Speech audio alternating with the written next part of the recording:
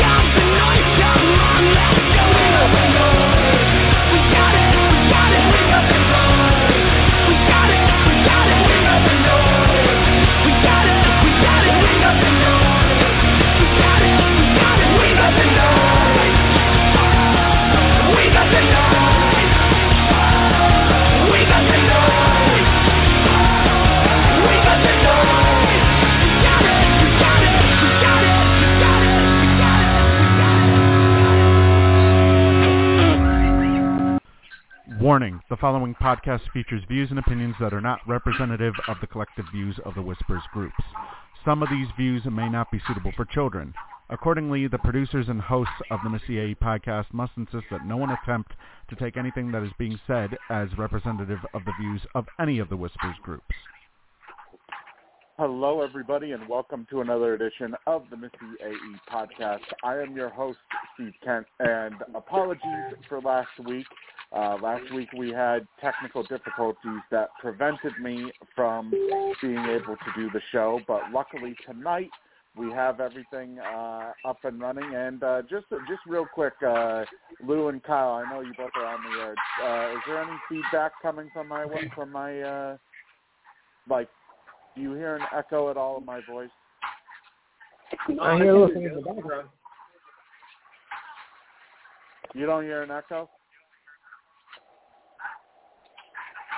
No echo. No, not from my voice. Okay, so good. That means that my my new method is working. So luckily, it looks like I found a workaround for what happened last week. However, if we do need, if last week does happen again, I won't have to disconnect. I'll instead just play a little music thing and then reconnect, and then we'll be ready to go. But we do have a lot to cover tonight. We're going to talk about some of the things that I was going to talk about last week, as well as a whole bunch of topics that are on the conversation tonight. Let's start with the Super Bowl, because we have the Battle of the Kelseys officially, with the Philadelphia Eagles defeating the San Francisco 49ers 31-7, and we have the Kansas City Chiefs with a very narrow-ass victory against the Cincinnati Bengals 23-20. Now, I have a little bone to pick with that game, so we'll take that game second, because there's a little bit of NFL officiating talks I want to get into. Yeah. But let's start off with Philadelphia and San Francisco. We'll start with you, Kyle, because I know you're a diehard Philadelphia Eagles fan. This is the first time that the Eagles have made it to the Super Bowl since, I think, 2017, 2018? Yeah. Today's the date, 5 years ago, baby. And a lot of people have given a sort of criticism of the Eagles this year, saying that they haven't really faced anybody. They had to go through the Giants, who are a rebuilding team. They had to go through the Niners, who didn't have Brock Purdy for most of the game. Right. I mean, what are your thoughts, first off, Kyle, on the road that the Eagles have had to take in order to make it to the Super Bowl? So, Amy, if I'm corrected, when people say we don't have an easy cupcake schedule, wasn't the NFC East the only division with 3 playoff teams? I believe so. Kyle, you're coming in blurry. You're kind of blurry. You're sounding garbled. Oh, hold on. 1 second, please. Sorry.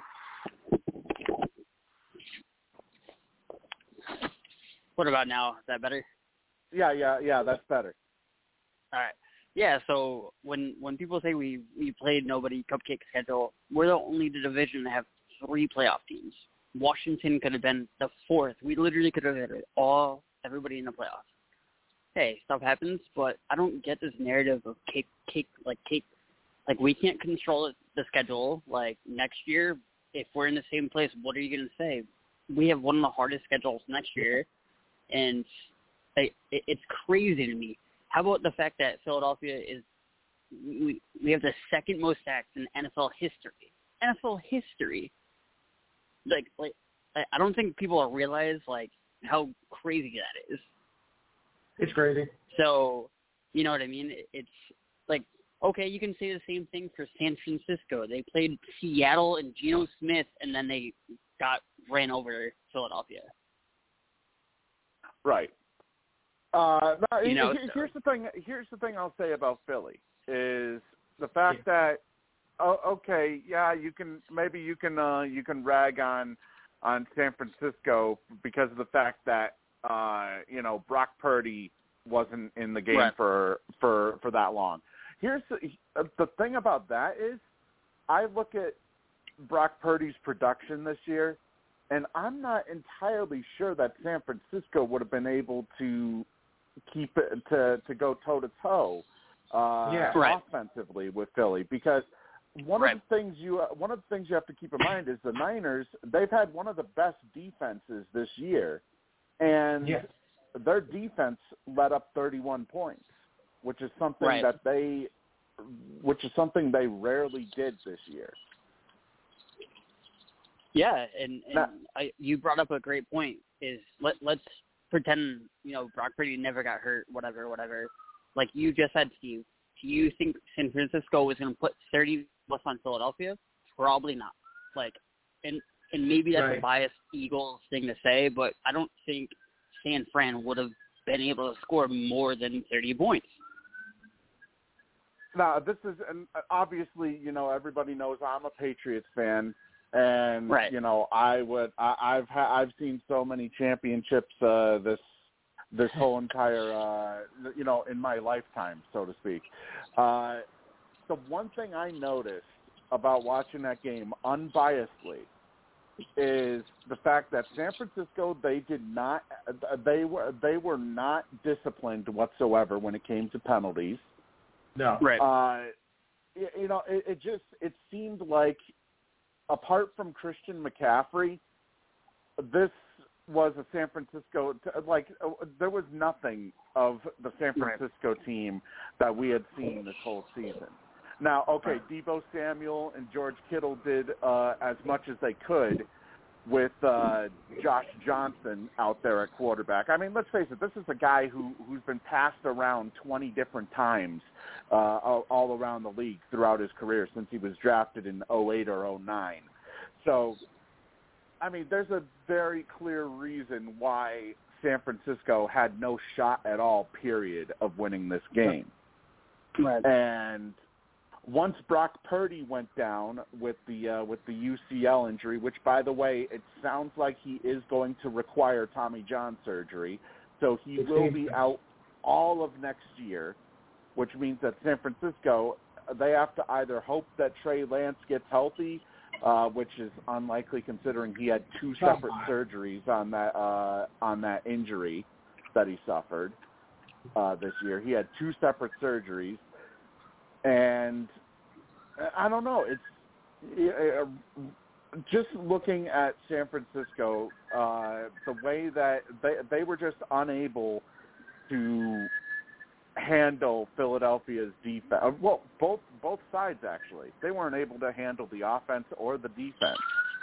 Right. And I think it was clear that the Eagles were clearly the better team, even though Jalen Hurts didn't have the stats to back it up. I mean, 15 of 25, only 121 yards. Boston Scott. This was mainly a run game type of game for the Eagles. Yeah. With Miles Sanders had 2 touchdowns. Jalen Hurts had 1 touchdown run. Boston Scott had a touchdown. It just really seemed like this was the game where Nick Sirianni finally remembered, oh, hey, we have people who can actually run on this offense. Yeah. So let's go to you, Lou, about this one real quick. What are your thoughts on the Eagles flat out dominating the Niners after Brock Purdy got injured? Well, you were right. Once Purdy got injured, that was the end of that. Then you get bring a sports string quarterback, then he gets hurt, and then you bring Brock in, which made it even worse. Not a very smart move on the 49ers department, so you knew things were going to go from bad to worse from that point on. NFL needs to put in like a third quarterback, to avoid that mess, because you already put in someone who's injured and isn't getting better.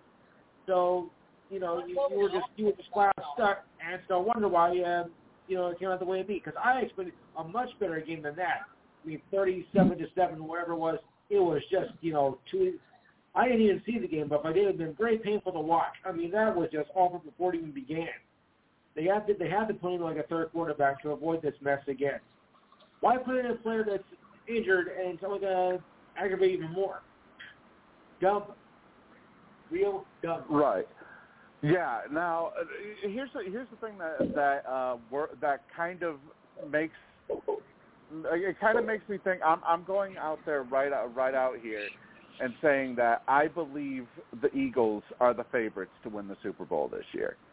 And I know it's easy of me to say that when there's only 2 teams left. But I take a look at what this Philadelphia defense did to that offensive line.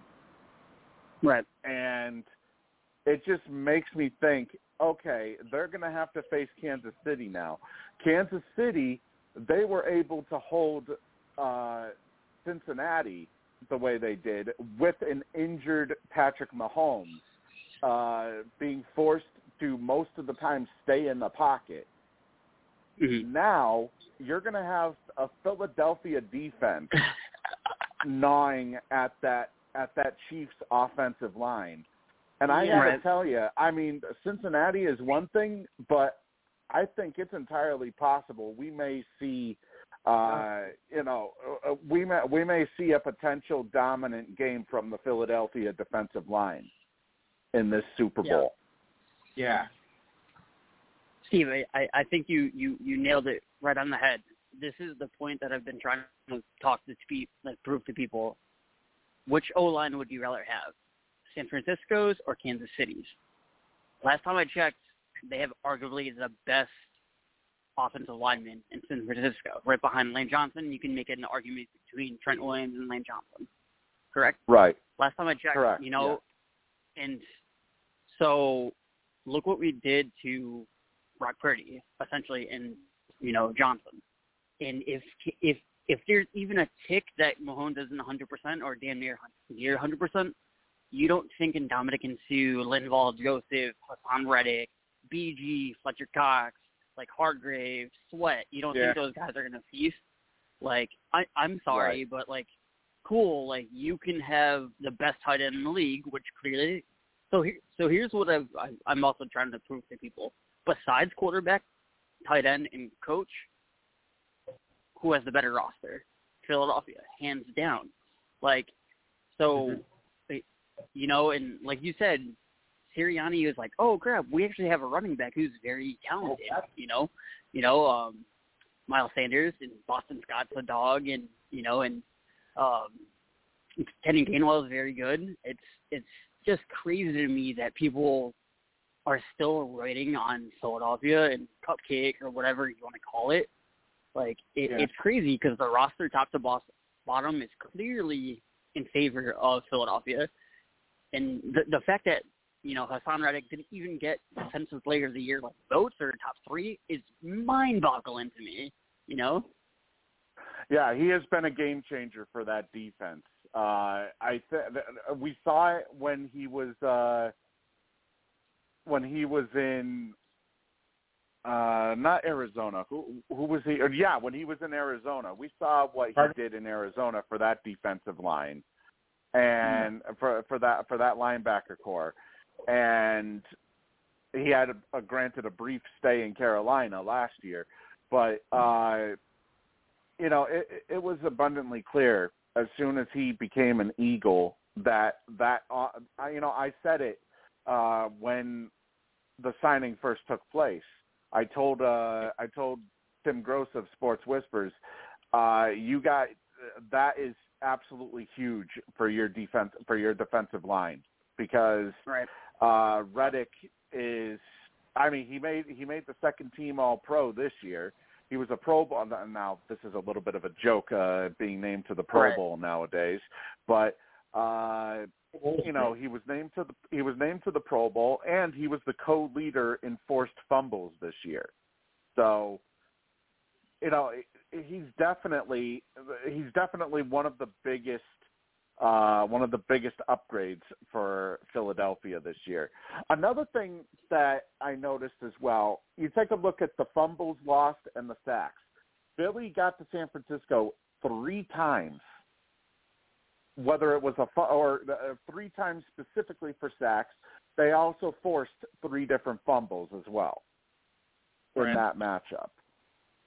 And I got to tell you, the ballsiness as well by Philly, going for it on 4th down when literally, there's not a lot of teams who will aggressively go on 4th down like Sirianni will with the Eagles. So I think you could potentially see that come into play as well in this upcoming Super Bowl when it comes to, because Kansas City and Philadelphia are both ballsy. They have both ballsy game callers with Sirianni and Andy Reid, and come to think of it, there's a lot of storylines to this upcoming Super Bowl. You have Andy Reid coaching against his former team. You have the Kelsey brothers matching up against each other. You have contenders for the NFL MVP matching up against each other. Jalen Hurts, who was injured as well as Patrick Mahomes, who was also playing injured. So, there's a lot of different storylines coming into play here for this Super Bowl matchup. And let's go to you, Lou. We were talking. Kyle brought up the topic. Whose offensive line would you rather have? Would you rather have San Francisco's offensive line, or would you rather have Kansas City's offensive line? I think based on that last game, I take my chance with Kansas City's offensive line. Because San Francisco had nothing. So, on the basis of that combination, I would think I have to go with the Chiefs. So basically, you think Kansas City will have a better chance. To hold the defense as opposed to San Francisco. Man, that didn't strike me if I'm not telling the truth. Well, here's the thing that I can tell right off the bat. I do think that this is easily the biggest test I feel for Philadelphia this year. Obviously, come on, it's the Magic Man, it's Patrick Mahomes, it's Roger Goodell's new hand-picked golden boy. He's basically the new golden boy. I mean, hell, he got so many calls last week that not even Tom Brady would have gotten when he was with the Patriots. I mean, it was just flat out ridiculous. And let's transition over to that game, Cincinnati and Kansas City. Now, I'll say this about that game. First off, I do think that the penalty on Osai was warranted because you do not rush after the quarterback, especially when he's already out of bounds. No, of course not. You don't perform a late hit like that and expect there to be no repercussions. And by the way, I believe he also might have injured himself. I think did he tear his ACL as well? I don't know if he did or not. I don't think he did. Okay, because somebody had told me that he had torn his ACL on the same play, but I mean that I completely understood the ref throwing the flag on that. I mean, there's no excuse whatsoever, Lou, for a defender. For a defender to do that when the guy's already out of bounds to begin with. And it was a stupid mistake that cost you the 15 yards, and you, lost the game. You big dope. Yep, that's exactly what happened. It cost Cincinnati the game, and the problem I have with this, though, that wasn't even the problem. Here's what the big problem I have. You ended up watching that game, right? Correct. Do you remember that sequence where Kansas City was on offense? They ran a third down play. The referee had said the play clock will resume on my whistle. Right. Which they then blew the whistle. Play clock resumed, and then the Kansas City Chiefs ran a third down play, which ended up being incomplete, which led to fourth down. Everybody was expecting, okay, now Kansas City is going to go out and punt. Nope. Instead, what does the ref do? The ref comes in and says, the play clock did not resume when I blew my whistle, even though it was very obvious that it did resume. It was very obvious that it did resume.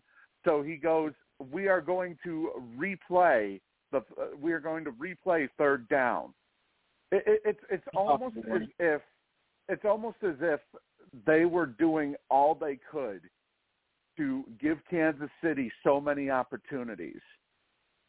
Yes. Then, once they missed that second third down play, then they immediately throw a flag. Like immediately, as soon as the play was dead, the ref immediately threw a flag, some bullshit holding call or something like that. I forget exactly what it was, but it basically awarded Kansas City a new set of downs. Yeah. And it officially, everybody started saying that the NFL was rigged. As a matter of fact, #NFL rigged became a huge trending topic on Twitter that night. There was also a play where Joe Burrow got rammed into by Frank Clark after this was like, I want to say a good 1 to 2 seconds after he threw the ball, and there was no roughing the passer call. However, if that happened to Patrick Mahomes, there would have definitely been a roughing the passer call on the play. Not to mention, there was also, I believe the referees missed a block in the back as well. He did. Which, not just a block in the back. There was a whole bunch of different calls. That there were also 2 holding calls on the Kansas City offensive line that the referees just let go completely, like didn't even bother to call. It basically came up as a topic of discussion this week whether or not the NFL is rigged, because it clearly seemed like the NFL wanted a Kansas City-Philadelphia matchup in the Super Bowl this year. Never heard that before. Never heard that before. I mean, you take a look at the penalties. Kansas City had 4 penalties. Cincinnati had 9. Yes. And Nice. most of Cincinnati's penalties, I believe, if I recall correctly, most of Cincinnati's penalties were in the second half. Yes. Now we go over to San Francisco and Philly. San Francisco had a whopping 11 penalties. Philly only had 4. Yeah. It just seems like it almost seems like when you combine the 2 games worth of penalties, fishiness that took place on that third down play by the referees. Let me pose this question to you, Lou. Do you think that the NFL is rigged, or do you think that the NFL pushes the game in a certain direction to where what they want to happen ends up happening? I think they do put with a certain direction about that. I wouldn't say the NFL is rigged. Of course, not the first time I've heard that. They've been complaints about that for years. So I can't really say it's rigged, like it is with the WWE and whatnot. But I think there is some direction that they do take, especially in a high stakes moment like this. So you have to look at it that way. I mean, of course, they've always said like, football games, boxing, whatnot. I mean, that stuff has been going on for about 100 years now. So the fact that they're saying that is rigged, and that's nothing new. I mean, they've been saying that even before I was born. But to prove it, that's that thing. I just think that they go another direction when they come to this point, and we're looking for the 2 teams that they wanted to go into the Super Bowl. But now, still, there is no excuse for San Francisco in that kind of a game. I mean, that was just pathetic on their part. Oh, this is another thing too. They also called intentional grounding on Joe Burrow, even though it was very clear he threw it towards a receiver.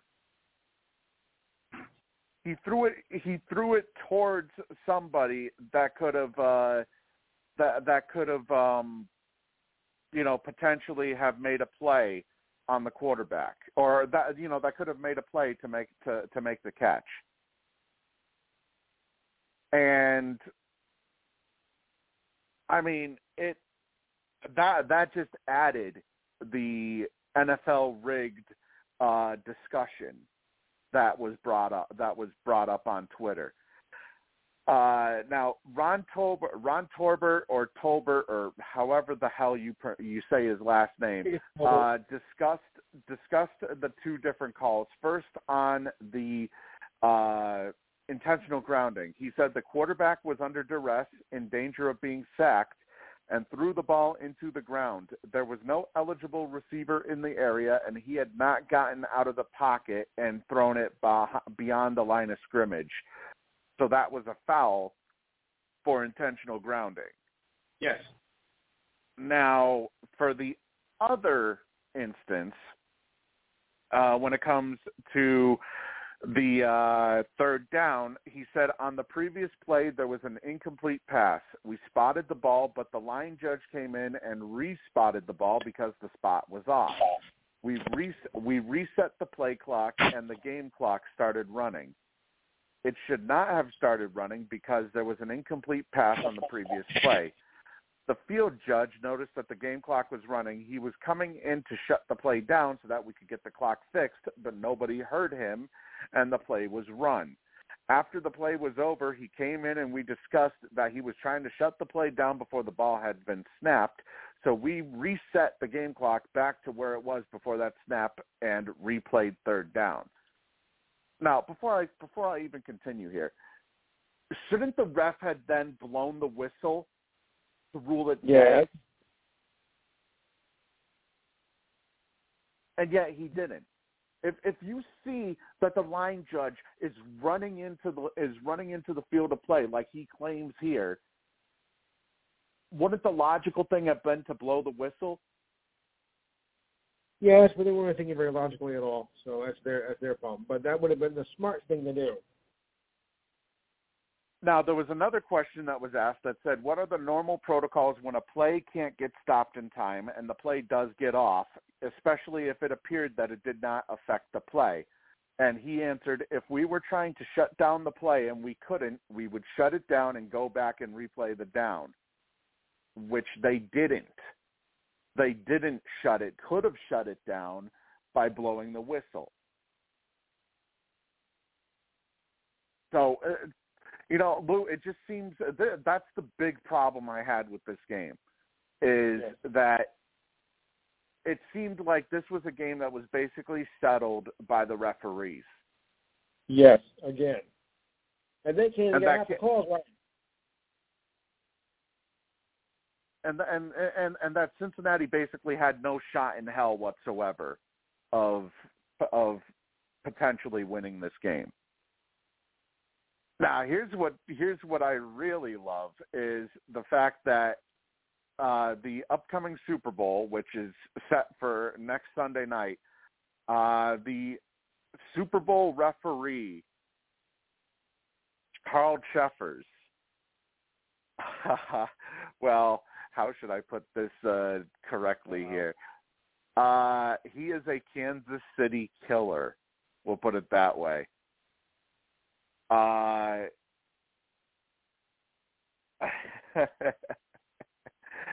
So the Chiefs won 2 games with him this year, but both games came with controversy. As in Week 5, he was the Week 5 referee, where Chris Jones got called for a roughing the passer on Derek Carr, even though he had stripped the ball away from the Raiders quarterback. The other game came in Week 15 when the Texans took the Chiefs to overtime, and they ended up, even though Kansas City won the game, they got penalized 10 times in the game compared to just 4 for Houston. Now, I know what people will say. Who cares? They won the game regardless. The point is, even though they're 9-3 with him, he's been very anti-Kansas City in each of the games that he has refereed for them.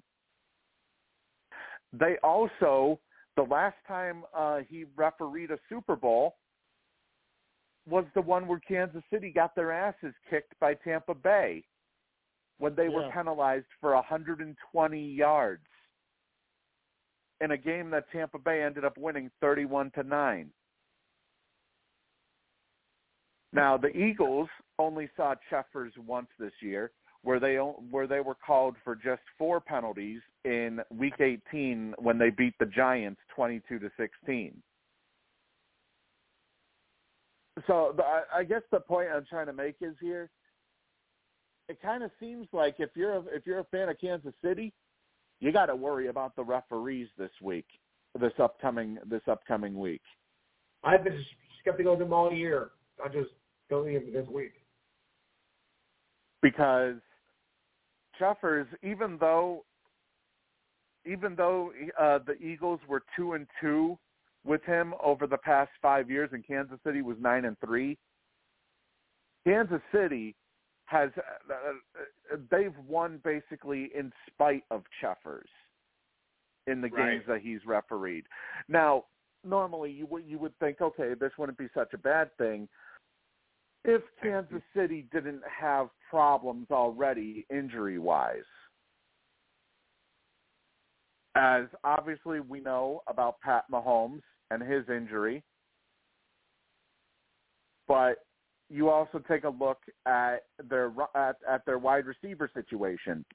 They had to win last week without McCole Hardman, without Juju Smith-Schuster, and they were also missing Kadarius Toney, I think, as well. Oh, yeah, Kadarius. Yeah, forcing them to basically play using their depth receivers, essentially. McCole Hardman not being there is also going to be a huge loss because he's maybe their fastest wide receiver that they have. But it sounds like he is doubtful for the Super Bowl due to a pelvis injury that he suffered last Sunday night. And however, though, it sounds like they're optimistic that Juju Smith-Schuster with a knee injury and Kadarius Toney with an ankle and hamstring issue will possibly be able to play. More likely Juju Smith-Schuster because he's reported to be quote unquote in a good place. Also, despite appearing to aggravate his high ankle sprain, Pat Mahomes claims he came out feeling fine following the victory against the Bengals. And I mean, he didn't really suffer that much due to the injury. No. 29 of 43, 326 yards and 2 touchdowns, and obviously we know the first down that he had when he ran out of bounds and ended up being shoved by one of the other by Joseph Ossai. Obviously he's going to continue to have treatment leading up to the Super Bowl, but it's abundantly clear that obviously he's not gonna be 100% heading into the Super Bowl. So Lou, normally I send you the I normally send you the spreads for our Games Gridiron. I kind of figured that we should make our picks right now. I don't know what the spread will be when Tim officially posts it, but it could change. Right now. What is it right now? I think it's Monday it was 2. I think now it's down to 1 to 1.5. Let me see here. Yeah, 1.5 point favorites. The Eagles are 1.5 point favorites. So why don't we do our picks now, and we will we'll see how that goes. So let's start with you. Who do you have? Eagles are 1.5-point favorites. I'm saying Chiefs. Chiefs are going to win by less than a touchdown. Okay, so you have the Chiefs. I'll mark that down here, and when Tim officially posts the spread, I'll officially mark it. I am going to go. I think I'm going to go with Philly. I really think that even with Pat Mahomes being the Magic Man, he also has an injury, and I think that Philly defensive line is going to be a lot tougher of an issue than the Cincinnati defensive line was for Kansas City. So I'm going to go with the Eagles on that one. A lot of people are. Yeah, I know a lot of people are. As a matter of fact, the line originally came out as, I think it was 2.5 for Kansas City, and then everybody started absolutely hammering the Philadelphia Eagles on betting odds. And ever since then, the line has turned to Philly. So I think it's definitely who knows? The line's probably going to move between now and next Sunday anyway. So, yeah.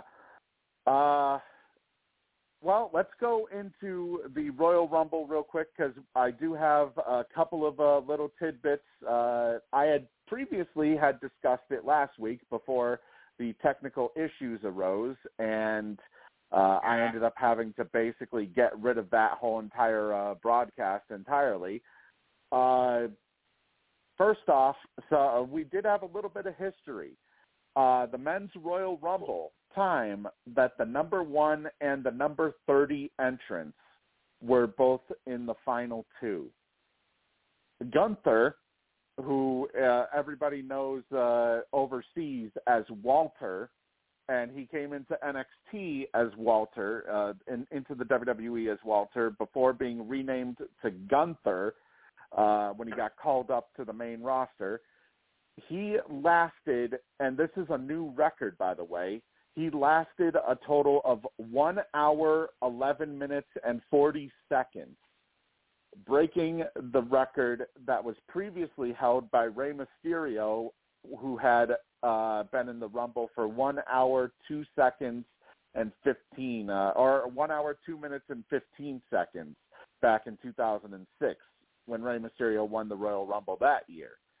Yes. But Gunther entered in at number 1. Cody Rhodes entered at number 30, the son of Dusty Rhodes. Cody eliminated Gunther last to earn himself the opportunity to face Roman Reigns at WrestleMania for the WWE Universal or Undisputed Universal Heavyweight Championship. Hopefully I said that right. Another notable spot as well, Logan Paul got involved in the as the celebrity entrant, if you would, in this year's Royal Rumble, and he had quite the spot, Lou. There was a segment in the match where both him and another wrestler, a high flyer named Ricochet, Logan Paul got on the turnbuckle, Ricochet got on the apron, and both basically flew into the air and collided with each other, basically almost as if each one was trying to do a crossbody at the same time. And I mean, I don't think that's anything that's actually ever been seen before in the WWE, where both wrestlers collided in midair as they were both trying to hit the other. Some of the other little notes, Chelsea Green, she returned to the WWE, getting eliminated in 4 seconds in the Royal Rumble for the women, which set a new women's Royal Rumble record 4 seconds. for fastest. 4 seconds for the fastest elimination in women's Royal Rumble history. Boy, talk about if you blink, you missed it. Yeah, I mean, there's been fast eliminations before. Matter of fact, I believe Santino Marella, holds the record, being eliminated by the men in 1 second. I think it was the fastest elimination ever recorded in a Royal Rumble match, regardless of man or woman. But yeah, Chelsea Green returned, walked in, basically got eliminated in 4 seconds, and that set the new women's Royal Rumble record for the fastest elimination. Meanwhile, Rhea Ripley became the first woman to win the women's Royal Rumble from the number 1 spot, lasting a total of 1 hour, 1 minute, and 3 seconds in the Royal Rumble. So she will now go on to face Charlotte Flair, yes, the daughter of Ric Flair, wrestling legend for anybody who doesn't know, at WrestleMania for the SmackDown Women's Championship. All right, now we do have a couple of other things to get to. Obviously, there's Kyrie Irving. We're going to talk about that in a little bit because God knows I have a lot to say about that little prick. But this is actually just in from the Magic and Timberwolves game. Apparently, for anybody who doesn't remember, there was an incident involving Orlando Magic center Mo Bamba and Minnesota Timberwolves guard Austin Rivers. Yep. Where both engaged in an altercation in front of the Magic bench with both players throwing punches at each other. Then Jalen Suggs and Jaden McDaniels got involved as well as non-peacemakers, which resulted in a continued escalation of the situation. Then following the incident, Mo Bamba had attempted to continue to engage with Rivers in a hostile manner in the corridor outside of the locker rooms, where he also aggressively shoved a security representative. And then both parties continued the escalation on social media following the game. As a result, Orlando Magic center Mo Bamba has been suspended 4 games without pay, and Minnesota Timberwolves guard Austin Rivers has been suspended 3 games without pay for their roles in the altercation. In addition, Magic guard Jalen Suggs has been suspended 1 game without pay, and Jaden McDaniels has been fined $20,000 for his role in the altercation, yet not receiving a suspension.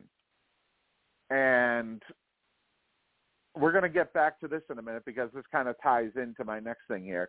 There was also another altercation that took place between Memphis Grizzlies guard Dylan Brooks and Cleveland Cavaliers guard Donovan Mitchell, where both were involved in an altercation after missing a layup. The NBA claims that Brooks initiated the altercation by striking Mitchell in the groin area in an unsportsmanlike manner, and then Mitchell then escalated the situation by spiking the game ball at Brooks as well as pushing him, which basically started a whole entire brawl in that game. Both were assessed fouls and ejected. Brooks was given a flagrant 2 foul and ejected, while Mitchell was only given a technical while being ejected at the same time. Brooks got suspended 1 game without pay, and Donovan Mitchell only got fined $20,000. So here's my thing, Lou. Yes. It really seems like those who have been more established in the league, they pretty much get a slap on the wrist. While those who have not been established, like Jaden McDaniels Jaden McDaniels has been more established. He got only $20,000 as a fine for his role in the Magic and Timberwolves brawl. But yet you see players like Austin Rivers and Mo Bamba getting suspended 4 and 3 games. You also see Dylan Brooks. Now, granted, Dylan Brooks has a little bit of a history involving suspensions, but he gets suspended 1 game when yet Donovan Mitchell fucking tried to spike the ball at him. Right. So, I mean, do you think that there's a little bit of a favoritism in the absolutely. NBA? Oh, absolutely. In all sports, really. You know, football especially, there is a lot of favoritism, you know, in basketball. When you know, the star players, you know, just only get like, you know, a small fine and maybe like a 1-game suspension, while the little guys seem to get the brunt of the punishment. And that's not right. And, you know, think of all the calls that, you know, some of the great players got, you know, in a foul situation because they didn't want to see it get screwed up. So, yes, there is a lot of favoritism in the NBA. I'm surprised that nobody has picked up as taken on to realize it.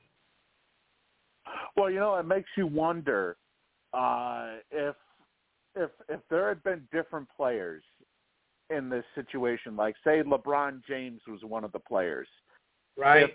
If somebody like LeBron James would have been disciplined just as hard as Mo Bamba was or Austin Rivers was.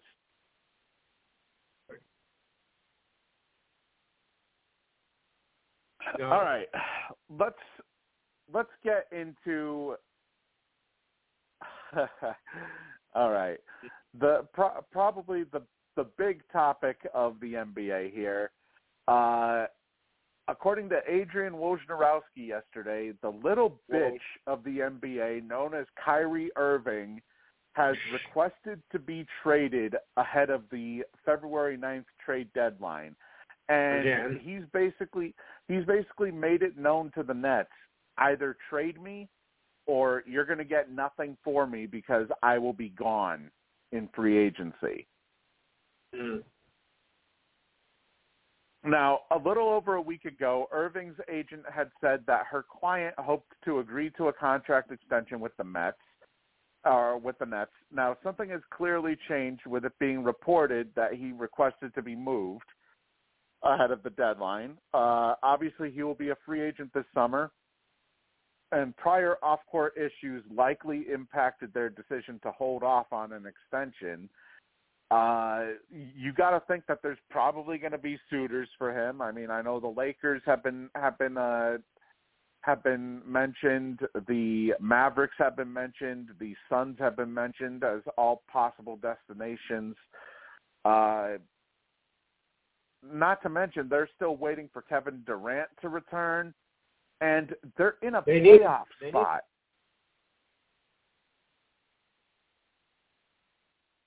Lou, they're in a playoff spot. Yeah, I know. But they keep this up, they won't be in a playoff spot. I mean, seriously, what are your thoughts on, you know, this douchebag basically showing his ass and saying, fuck the team, fuck the season, I want to go somewhere else where I'll get paid instead of playing out. And why do we go to a team with the Lakers who haven't done anything? I mean, they have played like crap for the past few seasons, and Irving wants to go there. You think you're going to help the Lakers? I don't think so. You're in a playoff spot, and you want to desert the team.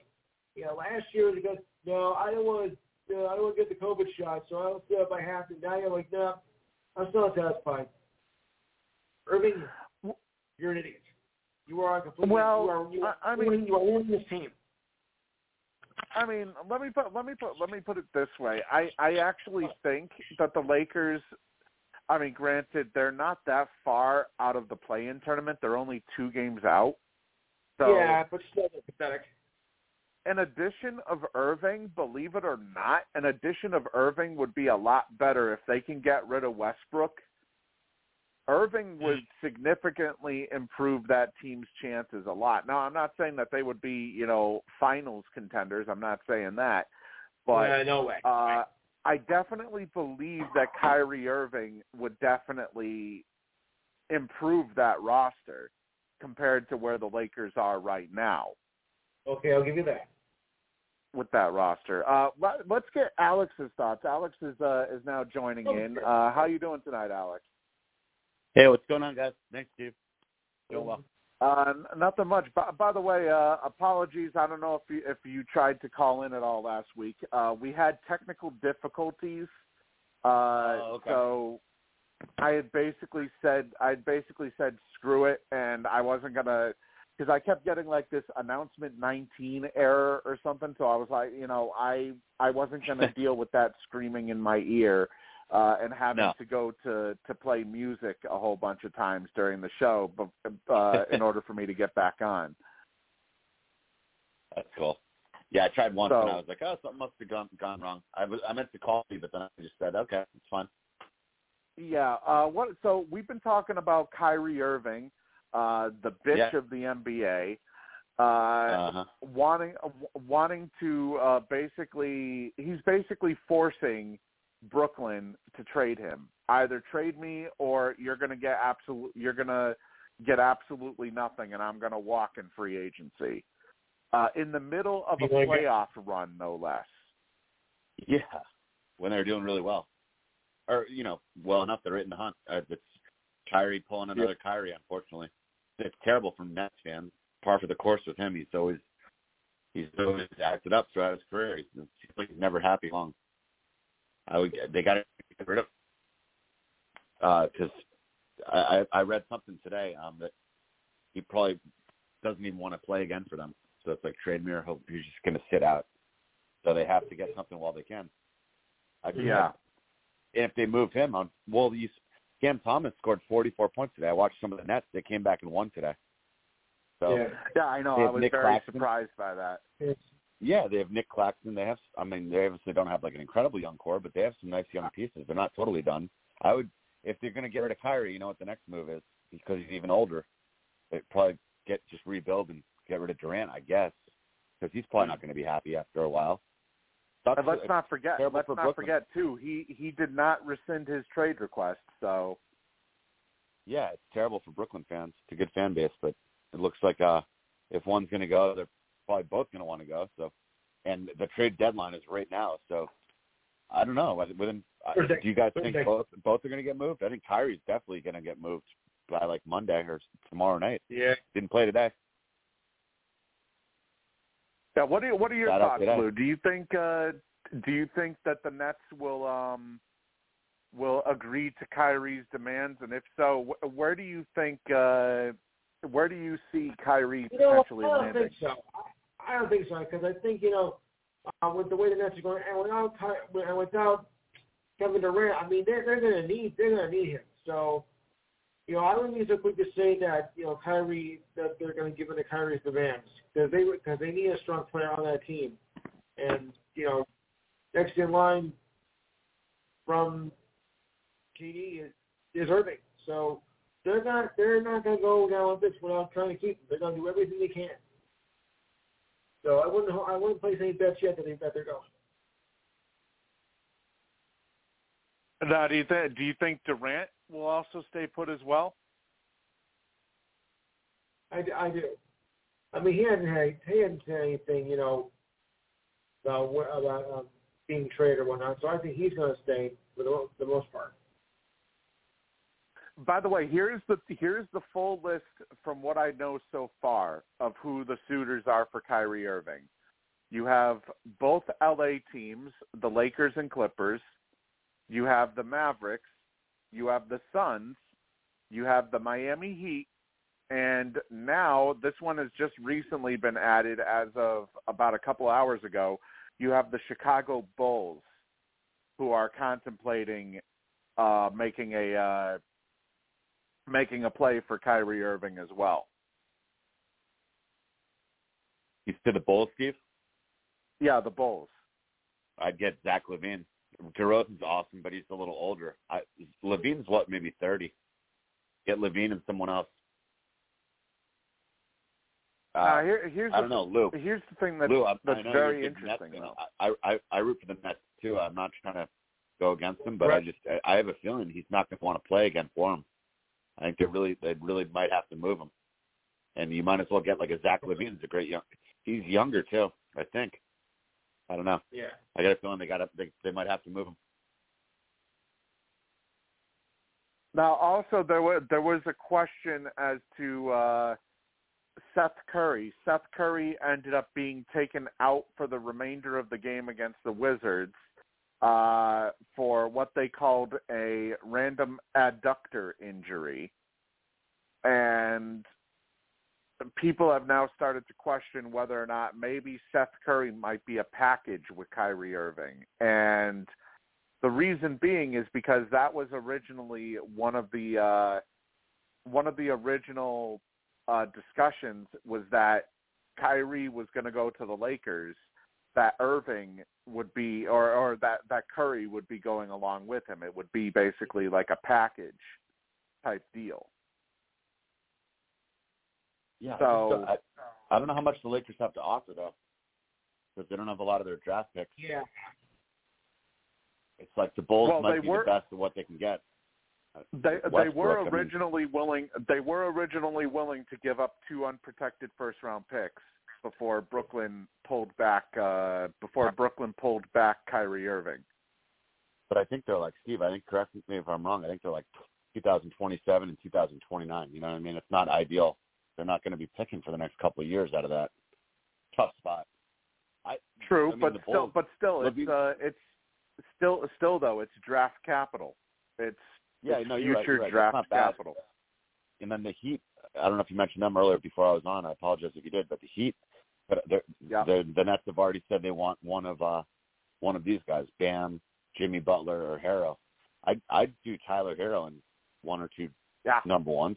Hero's like 24 or 25 years old. I would do Hero Durant, and add like 1 or 2 players or picks, because that's the youngest guy that we've mentioned so far. That's the youngest guy out of all these different ideas that the Nets could get back. Yeah, I would definitely. I mean, if I'm adding somebody the likes of Kyrie Irving, I would definitely bring in Tyler Hero. I would bring Tyler Hero into the conversation, especially since they had just signed him to a 4-year deal this offseason. So, it's definitely somebody who would be very appetizing for the Nets to build around. Mm-hmm. Considering you take a look at his numbers that he's averaging around 20 points per game, 5.8 rebounds, 4.4 assists. The only thing is he seems to have a lingering ankle issue that he's had for, quite frankly, most of the season.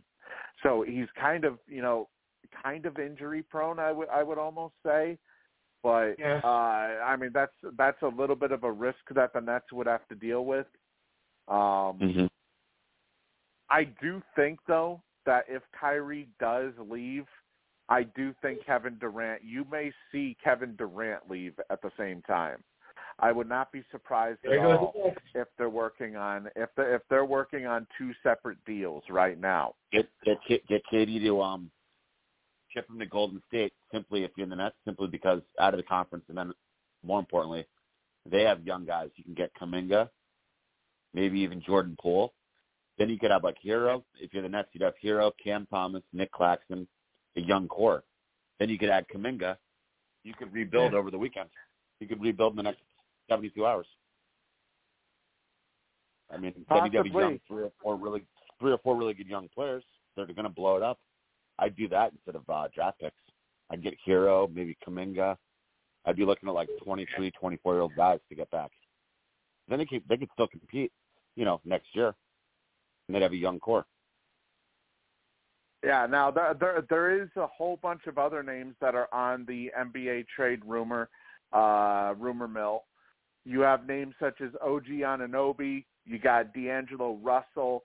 You have Jay Crowder. Jay Crowder's been known for quite a while that his time in Brooklyn is running out, or not Brooklyn, in Phoenix is running out. You have Bojan Bogdanovic.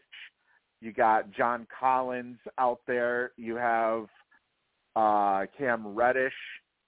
Obviously, Irving, Russell Westbrook. If the Lakers get Irving, you know damn well that Westbrook is going to be on the move somewhere. There's going to be. I think there's the possibility that we could see quite the active trade deadline this year. And Kelly Olynyk has also been another name that has popped up as well. He's been linked to both the Miami Heat and also the Boston Celtics, with both teams looking for another big man to add to their rosters.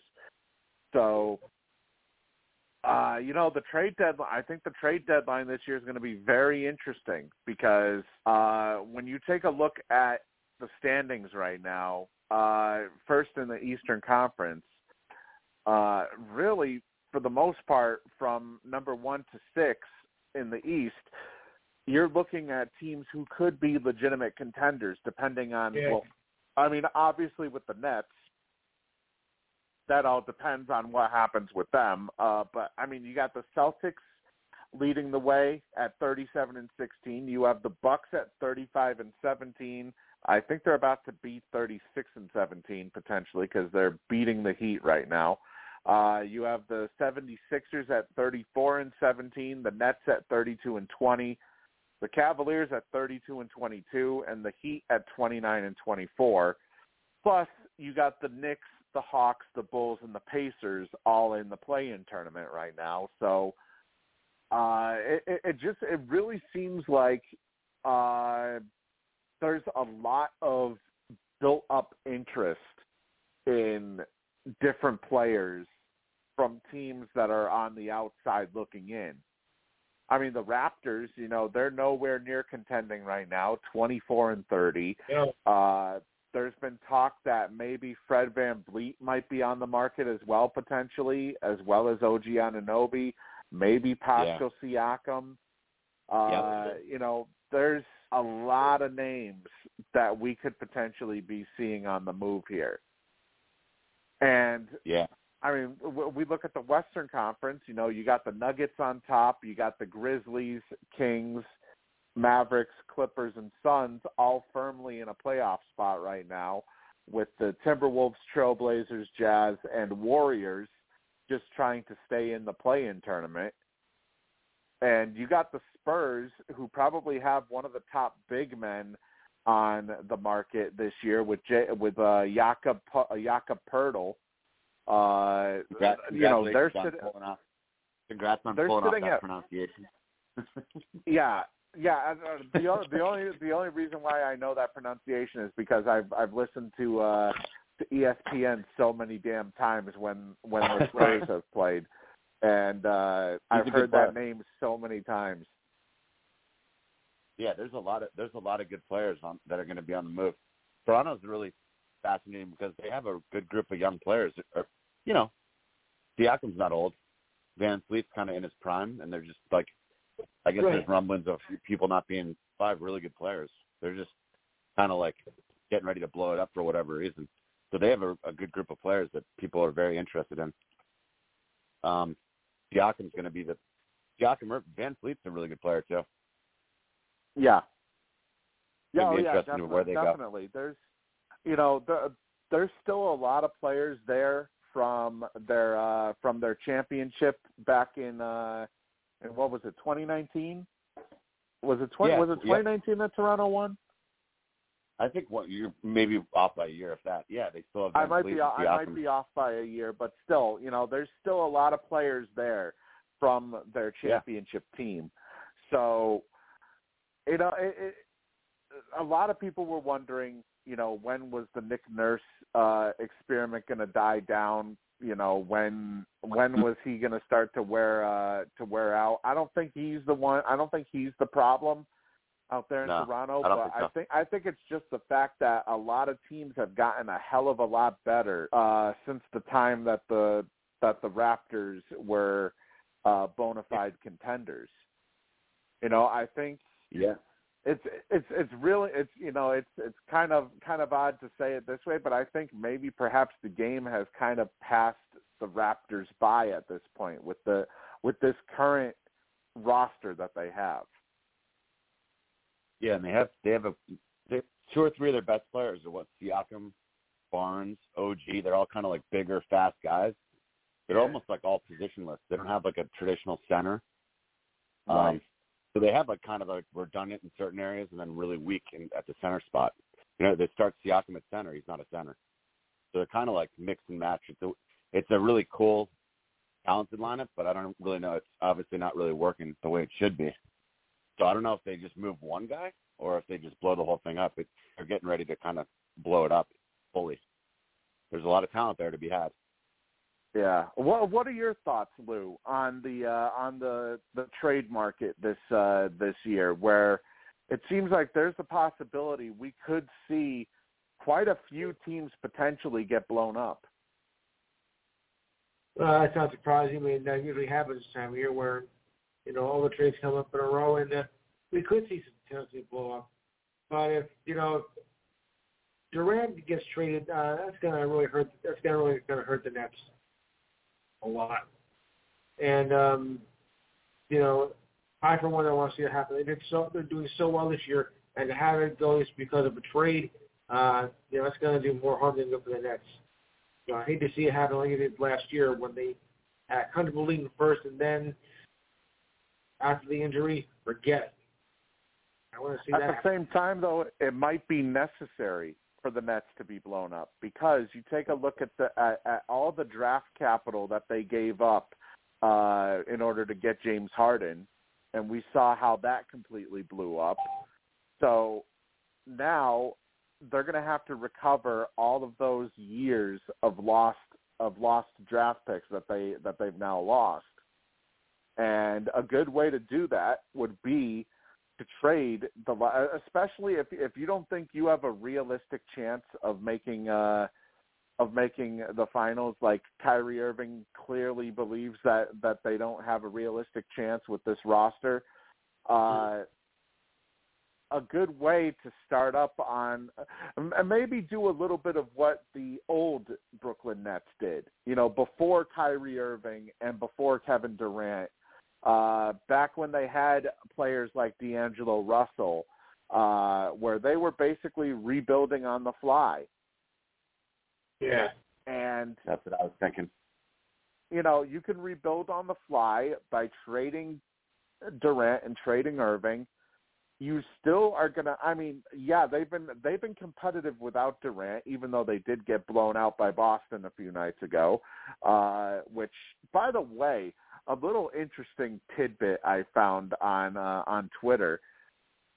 Time they've gotten blown out by Boston, the very next, or at least a couple days later, one of their big stars has asked for a trade. Wow. First it happened with Harden, then it happened with Durant. Wow. Well, obviously with Durant, it was after the playoff loss, and now it's happened with Kyrie Irving, the former Celtic.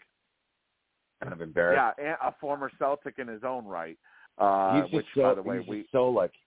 He's so hot and cold, or the old the polar word. He's so hard to read. Remember what was the last Saturday they were on ABC or ESPN, and he had all of his family there, and he scored 45 points. I forget who it was against, and Kyrie was acting like he's so proud of his team, and then 5 days later, I want out. 4 days before the deadline. It's totally putting the Nets in a terrible position. All of a sudden, in the 11th hour, I want to get traded. You have 3 days to trade me. Now he's basically sit. He's not injured, guys. Let's not be foolish. He's obviously someone's sitting out today, so he's not. Yeah, I mean, he's probably refusing to play. How's he gonna go back into the locker room and play? I mean, I hate to say it again. He's an awesome player, but I think his time has to be done in Brooklyn. I don't see how he comes back in. I don't know. Oh yeah, they claimed he had a calf, or he had a calf tightness or a calf strain. Yeah, bullshit. So, I mean, what is he going to suddenly come back in a week and say, "Oh, I'm sorry, guys, I acted up again"? I mean, Yeah. I think it's kind of done. Unfortunately, I think they just got to move on from him. The teammates can't appreciate this either. It's a carnival. Well, they have some Claxton, Cam Thomas. They have some good young players. I think I think it's better for everyone if they kind of move on. As long as, like you said, Steve, as long as they can rebuild on the fly. They don't have to totally, go into the lotto for 3 years. They could still be competitive if they get back like a Hero or a Bam or someone like that. Or right. There's even a Zach LaVine. Maybe Durant stays if you get like a LaVine and someone else. I don't know. Maybe Durant stays. I'm not sure. And you know what? They were introducing the starting lineups tonight, and this was before Kyrie Irving was a last-minute scratch. Before the game, but when they were in warm-ups and whatnot, they were introducing the starting lineups, and Kyrie Irving was mentioned, and fans booed him. His own fans were booing him. Mm. So he's already the Brooklyn faithful have already turned on Kyrie so quickly. I think they're just sick of it. Unfortunately, it's too much drama. Yeah, so they kind of deserve better. Not just that, but Kyrie was also involved in drama earlier this year with the I think it was the anti-Semitic video that he had promoted or something on Twitter. It was something from Amazon or whatnot, and he got a lot of blowback to the point of where he got suspended by the team because of it. It's just at this point, the guy has so much baggage. It's like, is there anybody who's even going to want him? They'll want him now, but is there, like, if he were to, worst case scenario, hit the free agent market, is there anybody who would even want him? Well, it's like the Lakers are like the perfect soap opera team. You have the LeBron connection, Showtime. That's the one team that, do they have enough to offer? I mean, if I'm the Nets, I'm just looking. I don't care how happy Kyrie is about the destination. It's not in his control. If you want to screw me over, I'll send you. You can go play in Omaha. Like, they hold all the cards right now. They have to get back the best return. It's not about making Kyrie happy and sending him out to LeBron. I mean, imagine taking back Westbrook and draft picks like 3 or 4 years from now versus potentially getting like Tyler Hero and someone else. I mean, they got to get the best deal possible. I don't see how the Lakers can make it happen, but I think that's the team that wants them the most. So it's kind of interesting. Yeah, I think, and also not to mention LeBron is basically their general manager. So, Yep.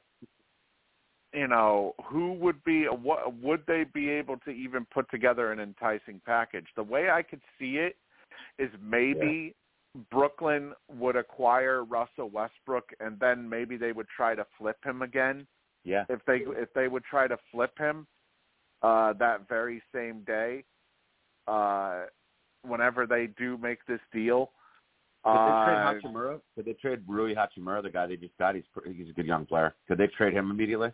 Maybe Hachimura, Westbrook, and like two number ones. And then you'd have Westbrook. I do know that Hachimura has come up in some sort of in a few rumors as well. So Lou, as the Nets fan, would you like Hachimura? He's good. He's not awesome, but you'd have Westbrook, Durant again. But I mean, Westbrook's not close to Kyrie. Let's be honest. So you'd have Durant, Westbrook, reunited Thunder in Brooklyn. Combo. Yeah, Lou. What are your thoughts on that, Lou? If you were to bring in Hachimura, who's averaging about 12.9 points per game and 4.6 rebounds, you bring in Russell Westbrook and potentially flip him again, and you also bring in 2 unprotected first-round picks. Would that be enough to get rid of somebody like Kyrie Irving? Well, Westbrook, I'm a little skeptical about that. I mean, he's had good numbers, but hasn't, known someone with the Lakers. I don't know if I take Westbrook. It's really hard to tell. He's been so inconsistent too. He's also injured. I don't want to take a chance on that. Well, I mean, what if you could then flip him though? Like if you had a team that would be willing to take Westbrook off of your hands right after you acquire him. I'll do it. You see, that's the big question. Is, I mean, obviously, they could take Westbrook, but would they then flip him right after that? Because honestly, I mean, I don't think Durant really wants to play with Westbrook again. Since no, he doesn't.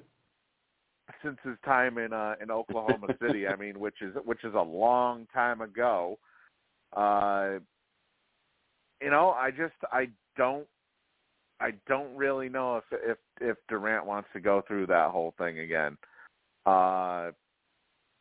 There was also a little bit of talk involving trade rumors with the Utah Jazz.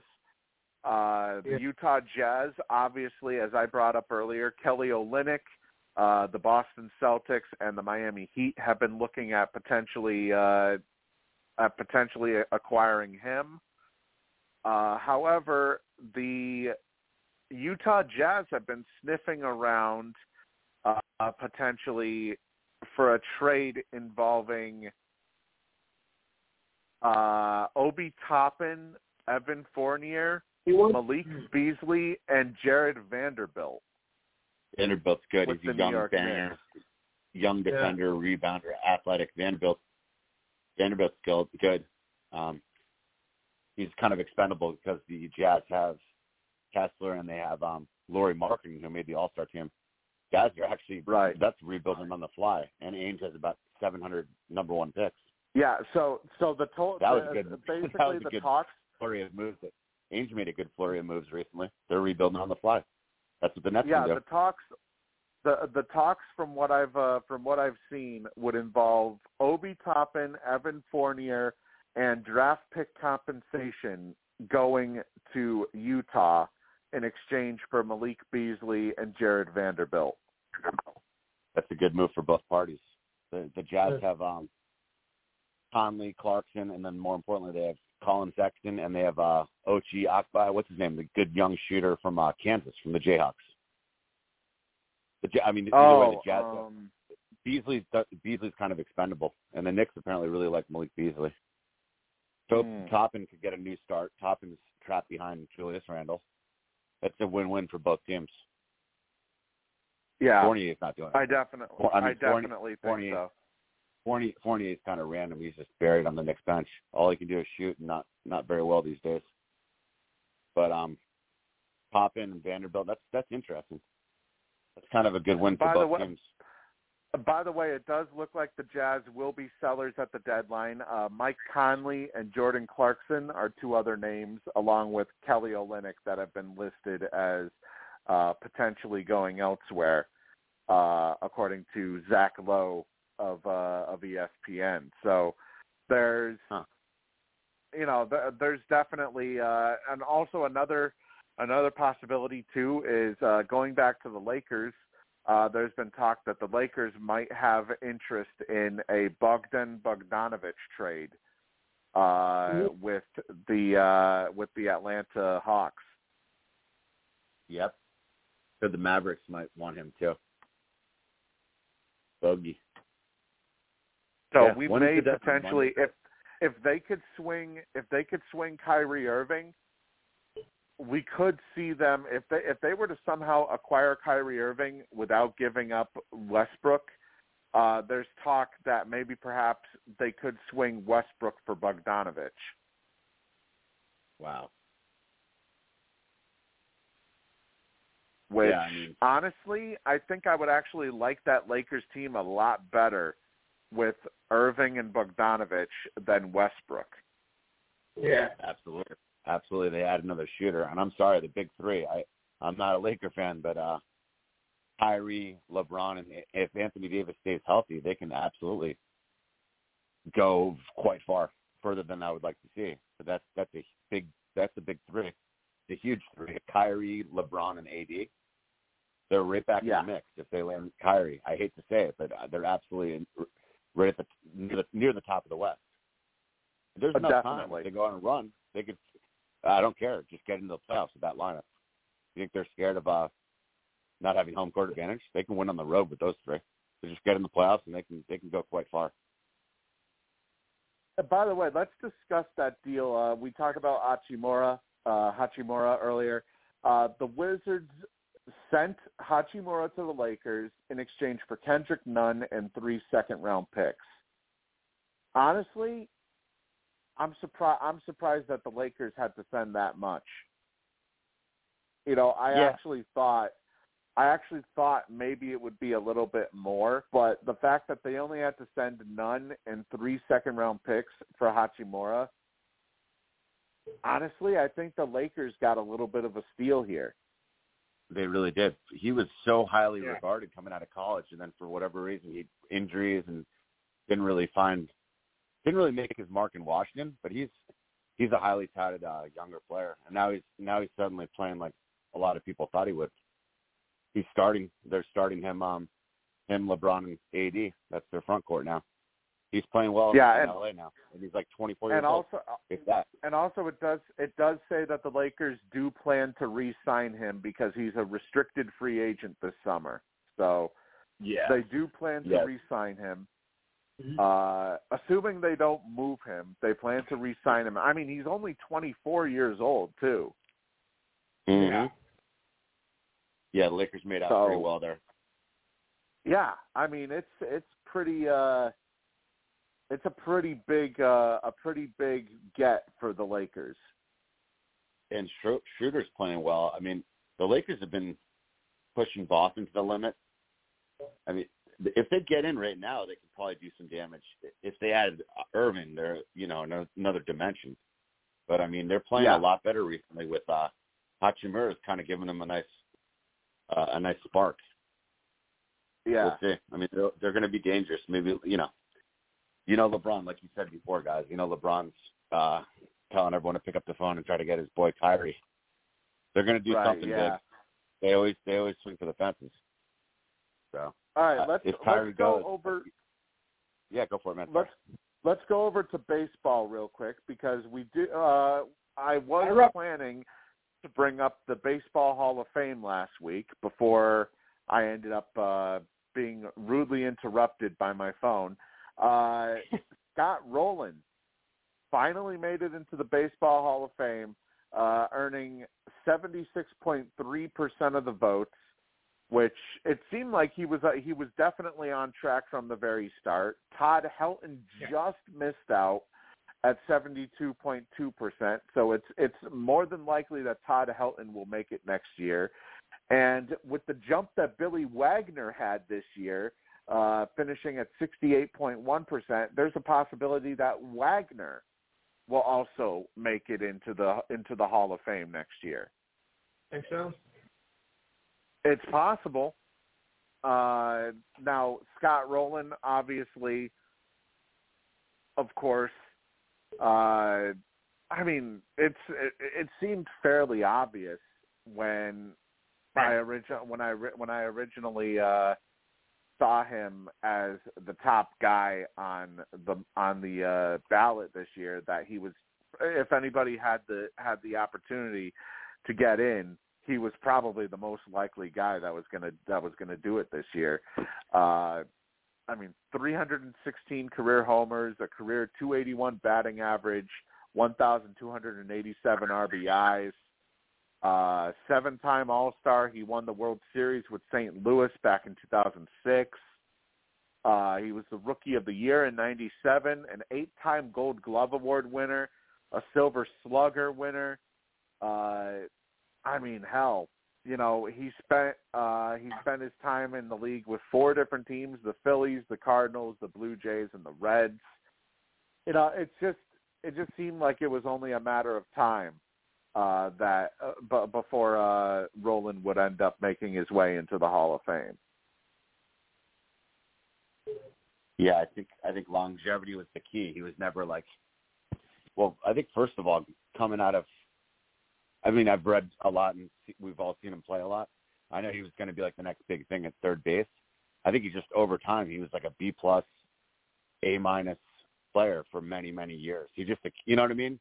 I don't want to say he filled the stat sheet and kind of like, well, yeah, I mean, he kind of just like slowly built his resume because he just kept putting up like, 22, 25, 27 homer years. And he played for what, maybe 15 or 16 years. So at the end of his career. Yeah, he retired at 36. But he just, you know what I mean? He just slowly accumulated those stats where it's like, yeah, I mean, it's debatable, but you can see him getting in, and yeah, he got in. Just kind of he retired over a long time. He's a very steady, very good player. He retired at the age of 36. So yeah, he still could have played for a couple of years if he wanted to. Well, yeah, and you know what I'm saying? He was never like a top 10 player in the league, which is what you think. Oh, Hall of Famer, Ken Griffey, guys like Mike Schmidt at third base. There's other guys like shoo-ins, but he just over the test of time, he just kept putting up numbers, and so I mean, there was a lot of heat, there was a lot of flack. People were debating, oh, he shouldn't have gotten in, but I mean, if you look at his overall body of work, it's Hall of Fame stats, longevity. Right. Now, what are your thoughts, Lou, on Scott Rowland finally making it in this year with 76.3% of the vote? Best things come to those who wait, and he's waited long enough. So I'm glad he got it.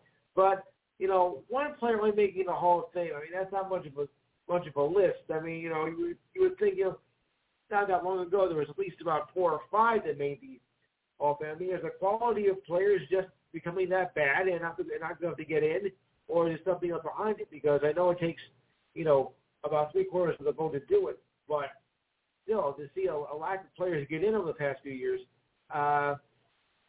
Does that mean anything? Because there used to be more than just one player, and there have been a couple of occasions where no players got like the end of the year at all. Well, I think one of the things to take into consideration is should they has it gotten to the point where they should take the steroid era into consideration at this point? Yeah. I mean, you have people like Manny Ramirez. He's already 8 years into his eligibility. Next year, Sheffield will be his final year of eligibility. But Manny, Manny only got 33% of the vote this year. Alex Rodriguez, he dropped. He only got 35% of the vote. Oh, gee, I wonder why. So, I mean, you have players that have been notably involved in steroids or substance issues. Andy Pettit is another name. He only got 17% of the vote this year, and next year will be his 6th year of eligibility. Andrew Jones, he's got a couple more years, but he saw a sizable step up this year, so maybe in a couple of years he could potentially get in. Beltran had a pretty good first year, 46.5%. Another thing too is I think a lot of the baseball writers, they hold a grudge against certain players, I feel. Especially in the steroid era. Yeah, especially in the steroid era. But a lot of people believed that Jeff Kent should have made it this year. Yeah. And he didn't. I think so. Look at his numbers. And he didn't because he was apparently a real prick. But again, well, yeah. Look at the numbers.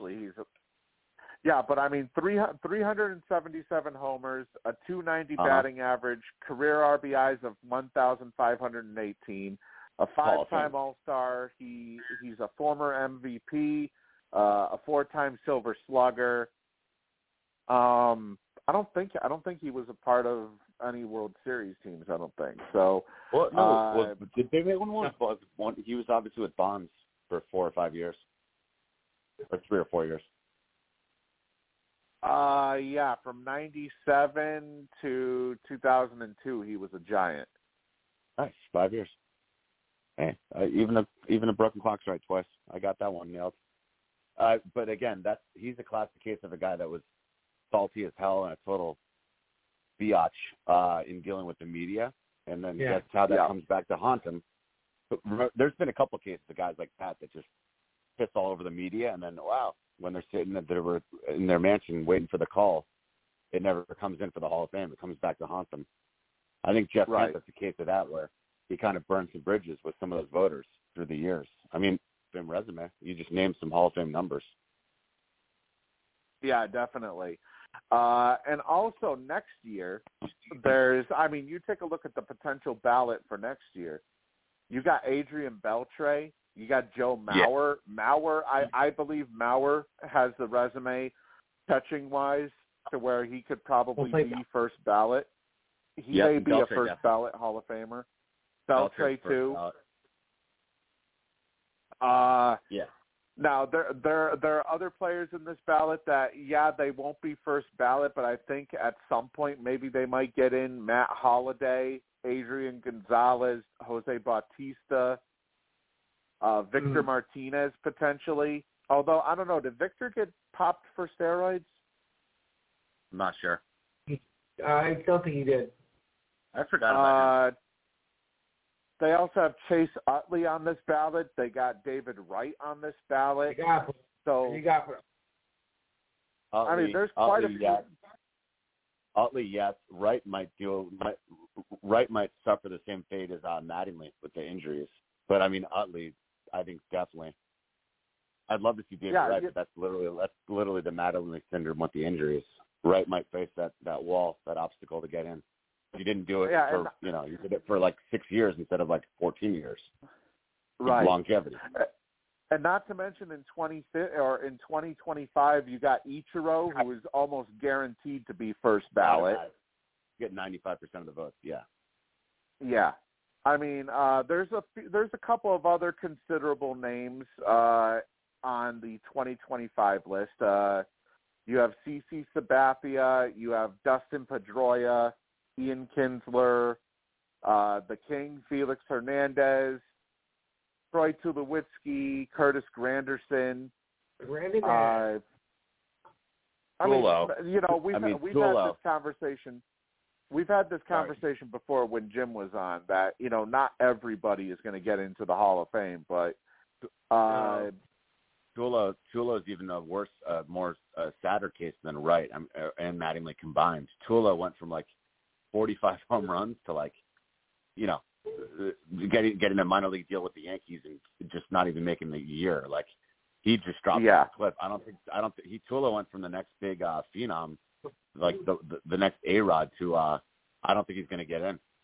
His career he absolutely pumped the brakes and just stopped. Like when he was like 27, he was done. 28. Yeah, he absolutely dropped. And he doesn't have the longevity. I'll tell you right now, 2026, you're not really looking at a lot of people for 2026. I mean, really the only two people are Cole Hamels and Ryan Braun. And, I mean, honestly, I don't really see either one of them making it for 2026. So, and Braun got steroid issue. Yeah, Braun. Exactly. Yeah. Cole, not enough. I mean, he wound up being like a 5 ERA pitcher for those last 3 or 4 years. I don't know. He was an ace for like 3 or 4 years. I don't think he's a Hall of Famer. I mean, 2027, we could have Buster Posey, but I think the big question. I think the big question with Posey is whether or not the fact that he retired early could. Well, no, I don't know because 10 years. What's his name retired early? Scott Rowland retired early, and he got in. Yeah, Posey had like 10 good years, 8, 9, 10. I think Posey done because he was like considered the best at his position for upwards of half a decade.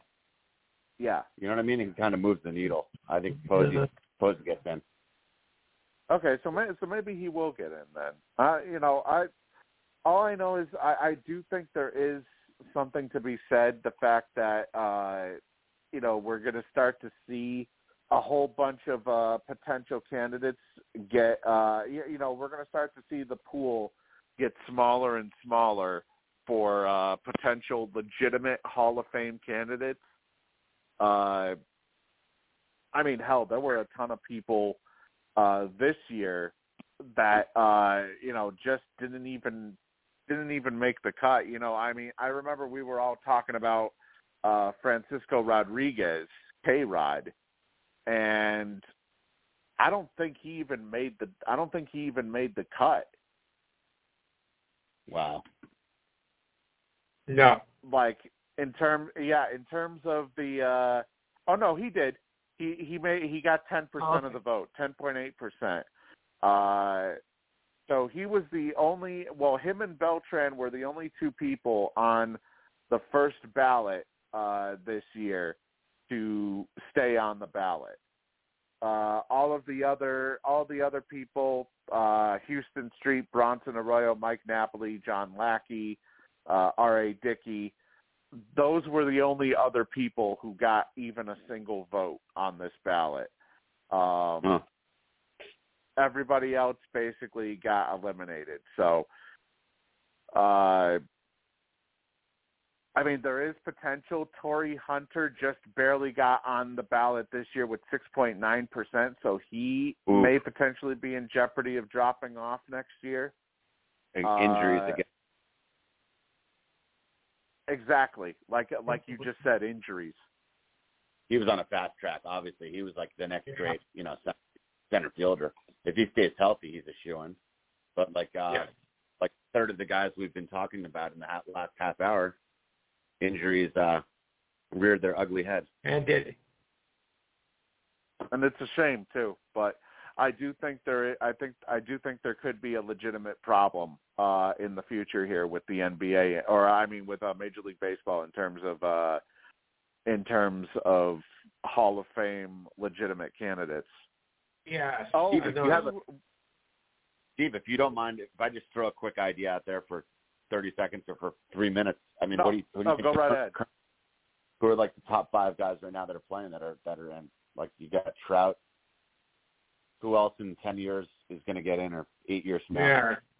What current Hall of Famers are we watching this summer?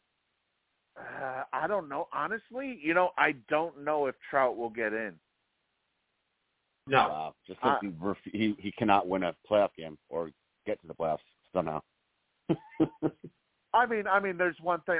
We saw Dan Marino get into the Hall of Fame, and yet he yes. And yet he never even won a Super Bowl. So, I mean, you do look at Trout's resume. Trout does have the resume. The thing I'm wondering that could potentially prevent him would be if they take playoff success into consideration. I mean, you take a look at these numbers. You take a look at these numbers, a .303 batting average. He has 350 homers, 896 RBIs, 204 career stolen bases. He's already, at the age of 31, he's a 10-time All-Star, a 3-time MVP, a 3-time All-MLB first team. He was Rookie of the Year, a 9-time Silver Slugger, a 2-time Hank Aaron Award winner, a 2-time All-Star MVP. He's also led the league in RBIs and stolen bases. He's part of the 30-30 club, and he also hit for the cycle. He's got to get in because there's been other guys that haven't won much. There's been other players previously that have gotten in without much of a playoff track record at all. I mean, that resume is phenomenal. What you just listed, I didn't even know it was that good. So quite frankly, I would be surprised if Trout, when he retires, granted he's got a long way to go. He's only 31. I would be very surprised if he isn't a first ballot Hall of Famer when he retires. And I didn't mean to steer it over that direction randomly, but like guys like just off the top of my head, I mean, Verlander's in, obviously. Obviously Aaron Judge. I'd put with it, as long as he has another 5 really, really good years, even a guy like he's not a shoo-in, but I don't know. That's just possibly. the top of my head. I think you give him enough time, maybe a couple of years down the road, being on the ballot, he could potentially get in. How about Mookie Betts?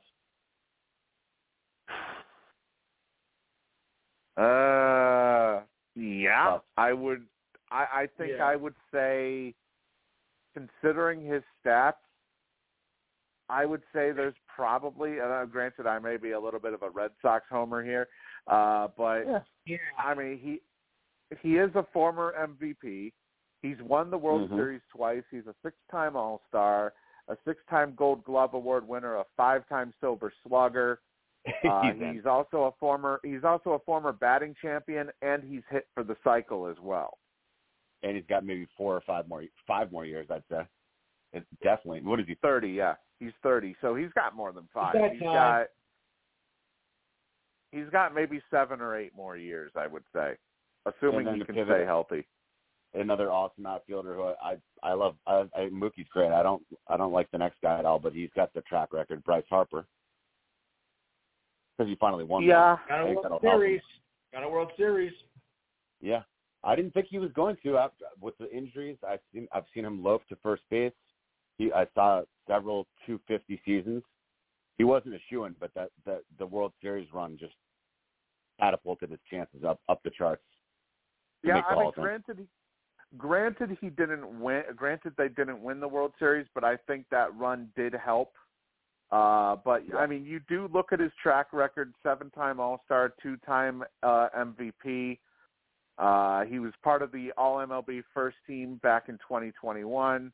He's also a former Rookie of the Year, a 2-time Silver Slugger winner, a 2-time Hank Aaron Award winner. He's also a Home Run Derby champion. I don't know if that really takes into account at all. Now? Can't hurt. Get out of here. He's also a bat. I mean, there's a possibility. There's a possibility. Big whoop. I mean, I could see him potentially. I mean, obviously he's not going to be first ballot, but assuming he continues, he's got. He's the age of 30 right now. Assuming he has the same amount of time as, say, Mookie Betts, I could maybe see him eventually making it into the Hall, possibly. Depending on it really depends on how much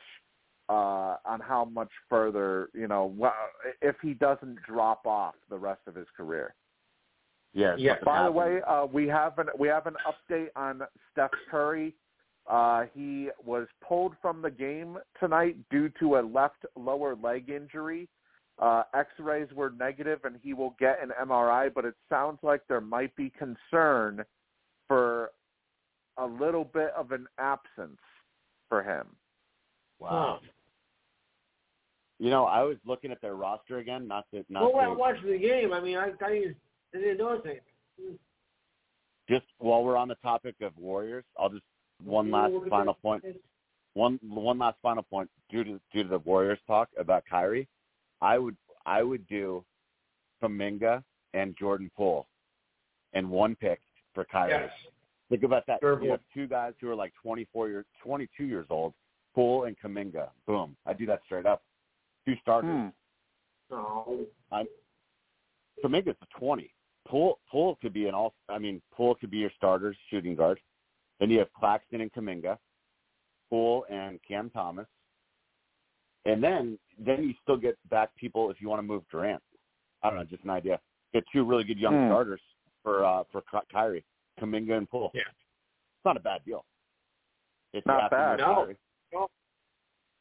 By the way, I didn't know that. I didn't know this, by the way, right now. But any MMA fans, if you turn on CBS right now, Fedor Emelianenko is set to fight his final fight in his mixed martial arts career.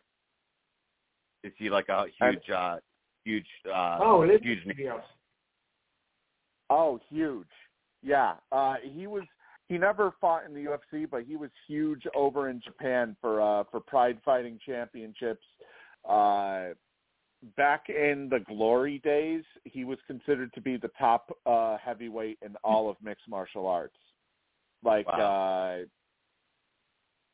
I mean, he was basically a guy that was maybe the most feared mixed martial artist in all of mixed martial arts. Like, nobody wanted to fight him because you want to talk about a guy who looked like he could barely be beaten. His first loss came in December of 2000 in his 5th professional fight. After that, he didn't lose all the way until 10 years later. 10 years and let me make sure I have this right. 10 years and 29 fights later, he suffered his second loss. Wow. Yeah. Remarkable. And and then he went on to fight another 13 years. So right now he has a record of 40-6 with 1 no contest. He's trying to avenge his loss to Ryan Bader, which was originally for the vacant Bellator Heavyweight World Championship. Ryan Bader is the heavyweight world champion right now for Bellator, and he's defending his title against Fedor Emelianenko. A lot of people know Ryan Bader from his time in the UFC, winning the 6-figure contract, winning the Ultimate Fighter Season 8. But ever since leaving the UFC and going to Bellator, Ryan Bader has basically become one of the top heavyweights in the world. So, right. Not just that, one of the top light heavyweights too. If he were to decide to ever drop down to light heavyweight again, but it's this was a guy. Fedor Emelianenko was a type of guy that, I mean, he looks pudgy. Like he looks like there's literally no power in his hands whatsoever. But I mean, looks are one thing, but he could knock people out like it was nothing. Looks are, and he could take a significant amount of damage too, and still go on like nothing even happened in the fight. Wow. So interesting. For old school fight fans, I mean, this guy is responsible for a lot of classic fights against people like Rodrigo Nogueira, Kazuyuki Fujita, Babalu Sobral, Mark Coleman, Kevin Randleman. I mean, the list just goes on and on. Mirko Krokop. The list just goes on and on with this guy of top names that he routinely fought against in the Pride Fighting Championship back in the early to mid 2000s, before Pride ultimately ended up closing their doors because the UFC bought them. By the way, speaking of the UFC, has anybody heard of that slap fight? That slap. Apparently, there's a sport now called slap fighting. I thought you were going to say the slap by Dana White. The slap around the world. That too. Well, yeah, there was that too. There was that too. I found it kind of ironic that he slapped his wife literally days before his slap fight league was set to debut. It's a prelude. Yeah, maybe he's teasing it. It was symbolic. That's actually that one. Yeah, it's called. He was I think it's called. In the world of generating slapping interest. Yeah, and actually, the one who's joining us right now would probably has a lot to say about this. JB, what are your thoughts on Dana White's slap fight league? I don't know, really. You haven't seen it? No, I have not. I didn't see it either. So for those who haven't seen it, it's on TBS, and basically the rules are established as follows. After a coin toss to decide who goes first, the first striker has a time limit of 30 seconds to deliver an open-handed slap to the opponent as hard as they can. Slaps must be below the eye but above the chin, without leading with the palm, such that all hand-to-face contact takes place at the same time. Those being slapped may not flinch, raise their shoulder, or tuck in their chins. After being slapped, the slapped competitor then has 30 seconds to recover and get back into position before it's their turn to slap. Fights which don't end in a knockout and go 3 rounds go to a judge's decision, somehow using a 10-point system for slaps. Oh, man. I've heard you slap at it, but this is ridiculous. If this is on WTBS, what night is this on? Let's see. TBS, I want to say it's Wednesdays. You think it's ridiculous. And hang on a minute. Obviously, with Dana White slapping his wife on, which was deplorable. Literally, like the week before he announces this new slap league after he assaults his wife, after he slaps his wife. Is this? Are you kidding me? Maybe that has something to do with it, huh? Maybe he's trying to make it. Oh no! I don't know. Come on. No, Fedor, come on. Oh. Yeah, Fedor's gonna lose. Ryan Bader's on top of him right now. Bader caught him with a shot to the back of the head. It looked like. Oh, well, it's on network TV. Yeah, it's on channel. It's on CBS. Yeah, it's on CBS right now. Wow.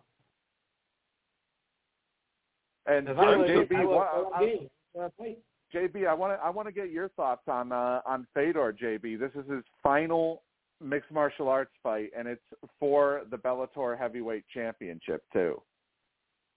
Well, Ryan Bader is the champion, so you really can't say it's for the championship when Ryan Bader is the champion. Yes. Well, it is technically because he's defending the title. Warriors win. It's for the title only if Fedor beats. Ooh. It's over. It's over. I killed him. I think it is. Yeah, it's winner. Herb needs to stop the fight. This is over. Yep, we got a winner. Fedor's just bleeding on the mat right now. What is Herb doing? Yeah, there we go. Finally stopping the fight after Fedor basically got his face smashed in. That's a good time to call a fight, Joey. One thing, Fedor has always been, a bloody fighter. In any of his fights, even the ones that he has won, he's always been a bloody mess. That's what I was bringing up earlier, but before you joined us, JB, that he's always been a guy that looks like his nose caved in. Ugh. Oh, that does not look good. Now it doesn't get shown on network TV. Yeesh. One of the things I've said is the fact that he's always been able to withstand so much damage and yet go on in the fight like nothing has happened.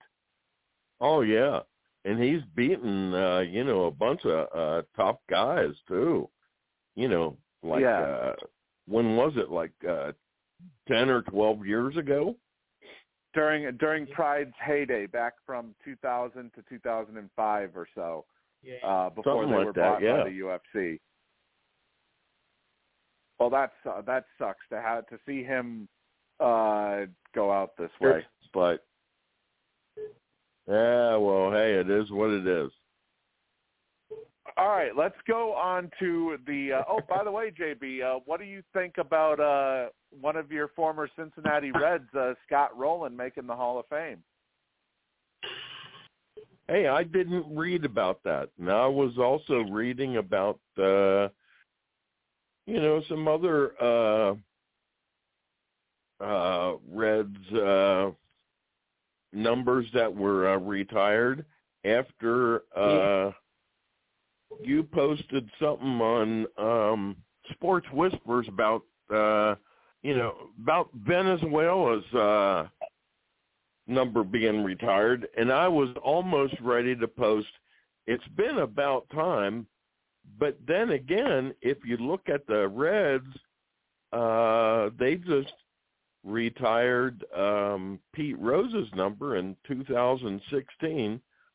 So it's really about the same amount of years that they retired the number since they played. Yeah. Yeah, it's kind of surprising, but then again, I guess not, because it seems like the entire sport of baseball has held a grudge against Pete Rose ever since that whole betting since thing. 1989, yes.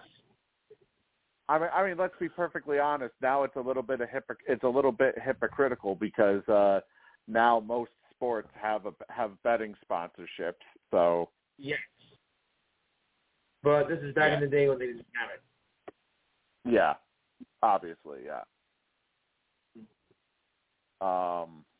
Yeah, all he had to do was apologize. That one time, he wouldn't do it. Yeah, it's legal now, but and he was in the dugout doing it on his own team, which makes it worse. He was involved in the sport, and he would be in right now if he had walked his pride, chilled out a little bit. Think they would? And you think if he apologized, it would have made any difference? If he bowed down and apologized to, what was that, Bud Selig? Yeah, I think he'd absolutely been in the Hall of Fame right now. He blackballed himself by just refusing to just say, you know what, I really messed up. I'm sorry. I mean, I think that's what haunted him all these years. That's what's keeping him out, I think.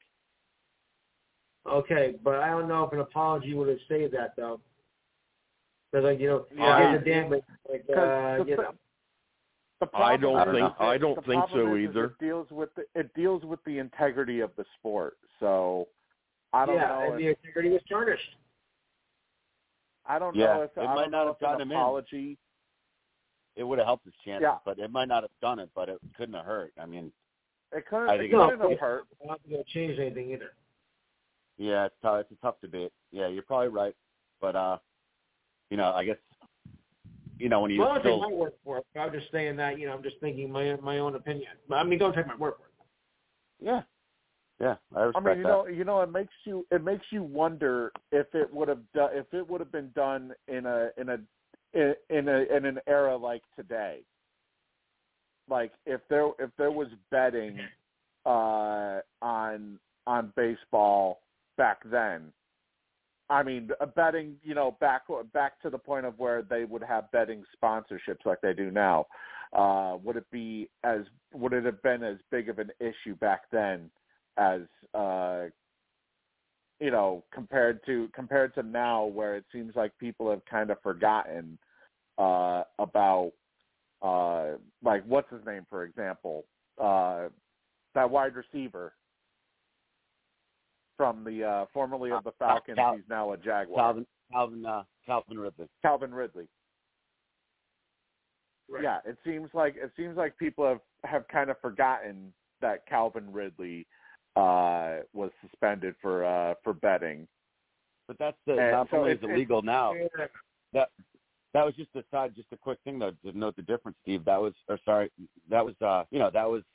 He was playing. I think it was a different sport, or it was just on another team. I mean, the fact that, but then back when Pete was doing it, not only was it illegal, like you couldn't do it from your phone or wherever you were, but then the biggest faux pas, the biggest miscue for Rose was that he was betting while he was a manager. In the games he was participating. Ridley was already sitting out. I think Ridley was injured, and Calvin Ridley, the receiver, bet on another team, like one time. I mean, Pete Rose was making calls into the mob, from the dugout during games on his own team. So, I mean, it was a lot bigger. Well, it was a lot worse. A lot worse. Yeah, he wasn't betting against his own team, though. That's true. Yeah. Different era. Right. I mean, it was yeah. So, yeah, there's an argument both ways, I guess. Yeah. Ridley was a one-time thing. Yeah. It doesn't matter, but he was, betting on baseball. But he never did bet against, his own team. I wish he could get in, but yeah, it's a tough debate either way. Yeah. Wow, I'm still watching this thing, this Bellator right now, and they got a whole bunch of MMA legends in the ring right now. They got Randy Couture, they got Chuck Liddell, they have Matt Hughes, Dan Henderson, Mark Coleman, one of the guys that Fedor beat multiple times. Quentin Rampage Jackson. There's a whole bunch of that's another guy he's beaten before. They have a whole bunch of legends on hand for this. That's pretty cool. Yeah, where's Dan Henderson at? Well, I mean, just JB, just look for the doofus with a pointed chin. Sure. Oh yeah, they got Josh Barnett out there too. Josh Barnett and there's Dan Henderson. He's one of the ones that has beaten Fedor back in the past. Right. Now let's see. One of the other bits of news in baseball before we move on. Mike Clevenger of the Chicago White Sox is under investigation by Major League Baseball following allegations of domestic violence and child abuse. According to Britt Giroli and Katie Strang of The Athletic, the allegations of domestic violence and child abuse involve the mother of Clevenger's 10-month-old daughter and their child. The 32-year-old right-hander, of course, signed a one-year, $12 million contract with the White Sox this offseason. It's unclear as to whether or not he will ultimately face discipline under the joint domestic violence, sexual assault, and child abuse policy spring training. But right now, I believe MLB is currently undergoing an investigation on that whole situation. But yet another blow for the White Sox in this off season here. That's horrendous. Yeah, he's I forget what else I've heard about him. He's had some issues through the years. He seems like pretty much a scumbag, and the allegations sound pretty accurate. I guess he's married with kids. It's not some random girl that he picked up at the club that's looking for a lawsuit. He had like a long-term wife and kids, so it sounds like a genuine, accurate story, which is awful. He's had allegations through the years of cheating, and I think he got someone pregnant and paid him off. So I'm not saying he's gotten like felonies on his record, but he's had some character issues in the past. So this is and this looks pretty revolting. He was spitting chewing tobacco on his infant, and then he like shook another kid that he has with his longtime wife, and then he was I think didn't he hit his wife furthermore? I think so. I mean, it's a pretty wicked several stories going around that I think he might be suspended for a year or what have you. It looks pretty awful. I wouldn't be surprised at all from what I'm reading here. Yeah, I mean the wife seems pretty sincere. Again, it's not some random girl that sue him out of nowhere. Sounds like a pretty legitimate story, sadly. Also, in baseball news, the mayor of St. Petersburg, Florida, Ken Welch, announced on Monday that his choice among 4 competing bids to redevelop Tropicana Field and the surrounding 86-acre site. The city council apparently must sign off on a development agreement, which might not happen until 2024.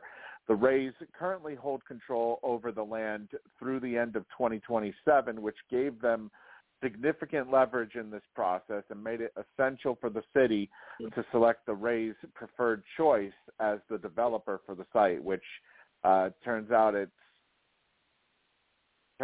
going to be Heinz, I think. So if the two sides are unable to agree on a financing agreement for a new stadium, the club would likely begin exploring the possibility of relocating for the 2028 season. So the clock has started ticking in Tampa. Yeah, the bullshit's over. Unfortunately, they have no money. They have no. Or are they going to play half their games and? Well, then you're really out of it.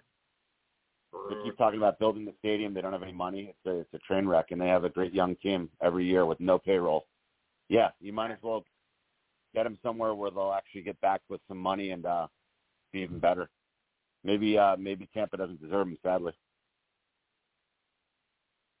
Yeah, it's hard because Retirement Village cares more about the Tampa Bay Lightning at this point than they do the Tampa Bay Rays. So and bad the Red Sox fans and the old retirees from Brooklyn and Queens that live in Florida, they go to see the Yankees and the Red Sox more than the Rays when they're in town. There's not a lot of Rays fans there.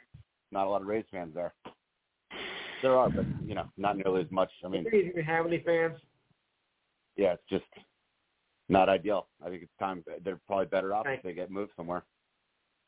Also, speaking of stadiums, there was talk about the Orioles with Camden Yards, and they have declined a 5-year lease extension that was offered to them, and they're seeking a longer-term agreement with the Maryland Stadium Authority. So, looks like Maryland are right now.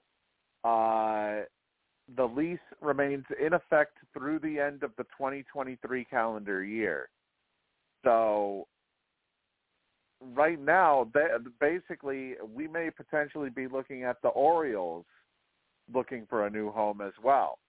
If they can't come to terms on a new agreement. I mean, I don't understand why they wouldn't have agreed to the 5-year lease extension that was offered to them. Because, they say that they want a longer-term deal. Well, how long are we talking about? 50-year deal. Yeah. I mean, you gotta understand that every so often, every couple of years, obviously, leasing, it's going to come to talks or come time to have talks for an extension. So take the damn 5-year extension and revisit it back in 2028. Yeah. This doesn't mean that this doesn't mean that the Maryland Stadium Authority is going to give them what they want in as they continue the negotiations here.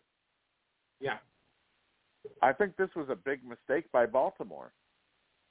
Yeah, I do too. Let's see. That's a great stadium, and they finally have a bunch of really good young players just coming up. Baltimore's about to get pretty damn good, finally. Yeah. And I've finally I've avoided it long enough, so we might as well tackle it now. Former New England Patriot and Tampa Bay Buccaneer quarterback Tom Brady has officially announced his re-retirement earlier this week, claiming that this time it was for good, that he would be officially retiring. I mean, and we Motley basically Crue talked. The Rolling Stones are on their final tour too. Right. Yeah. Yeah. I mean, we talked about this previously. You know, the accomplishments that he's had over his career. You know, I originally said that Brady definitely should have come back for at least one more year because of the fact of. Well, I mean, you take a look at what he did last year. He had MVP caliber numbers. Exactly. So obviously, you know, if somebody like that has MVP caliber numbers, do you really think that he's gonna stay away from the football field? No. This time, though, I think it is, as I said earlier on your show, Lou, I think it is legitimate this time because all right, you take a look at what he's leaving in Tampa. They're basically in shambles right now under Todd Bowles. You know, from what I've heard Mike Evans might be on the trade market. Wow. They're probably not going to bring back Scotty Miller or Julio Jones. You know, it's going to be a significant overhaul. Also, they're not going to bring back Leonard Fournette apparently, so it's going to be a pretty significant overhaul. Okay. Yeah, no, they're from what I've heard. It sounds like they're going to move on from Leonard Fournette and they're going to go elsewhere when it comes to looking for running backs. I think quick idea right here. He's going to sit out a year. Well, he's getting that lucrative. He's making more as a Fox analyst coming up as he would be quarterbacking again. That he has a 10-year, $300-something million deal for broadcasting. Dude, I don't know. If there's one guy that might come out again after a year and go, oh, my God, I need to play again, it would be probably Tom Brady. He'd be, 46 next year? 47? Yeah, he might come back again somewhere. He'll be 46. He'll be 46 at the end of next season. I mean, the guy is just so, I don't know. He might – I would never say never with Brady. I think he might come back after like a year sitting out. I don't know.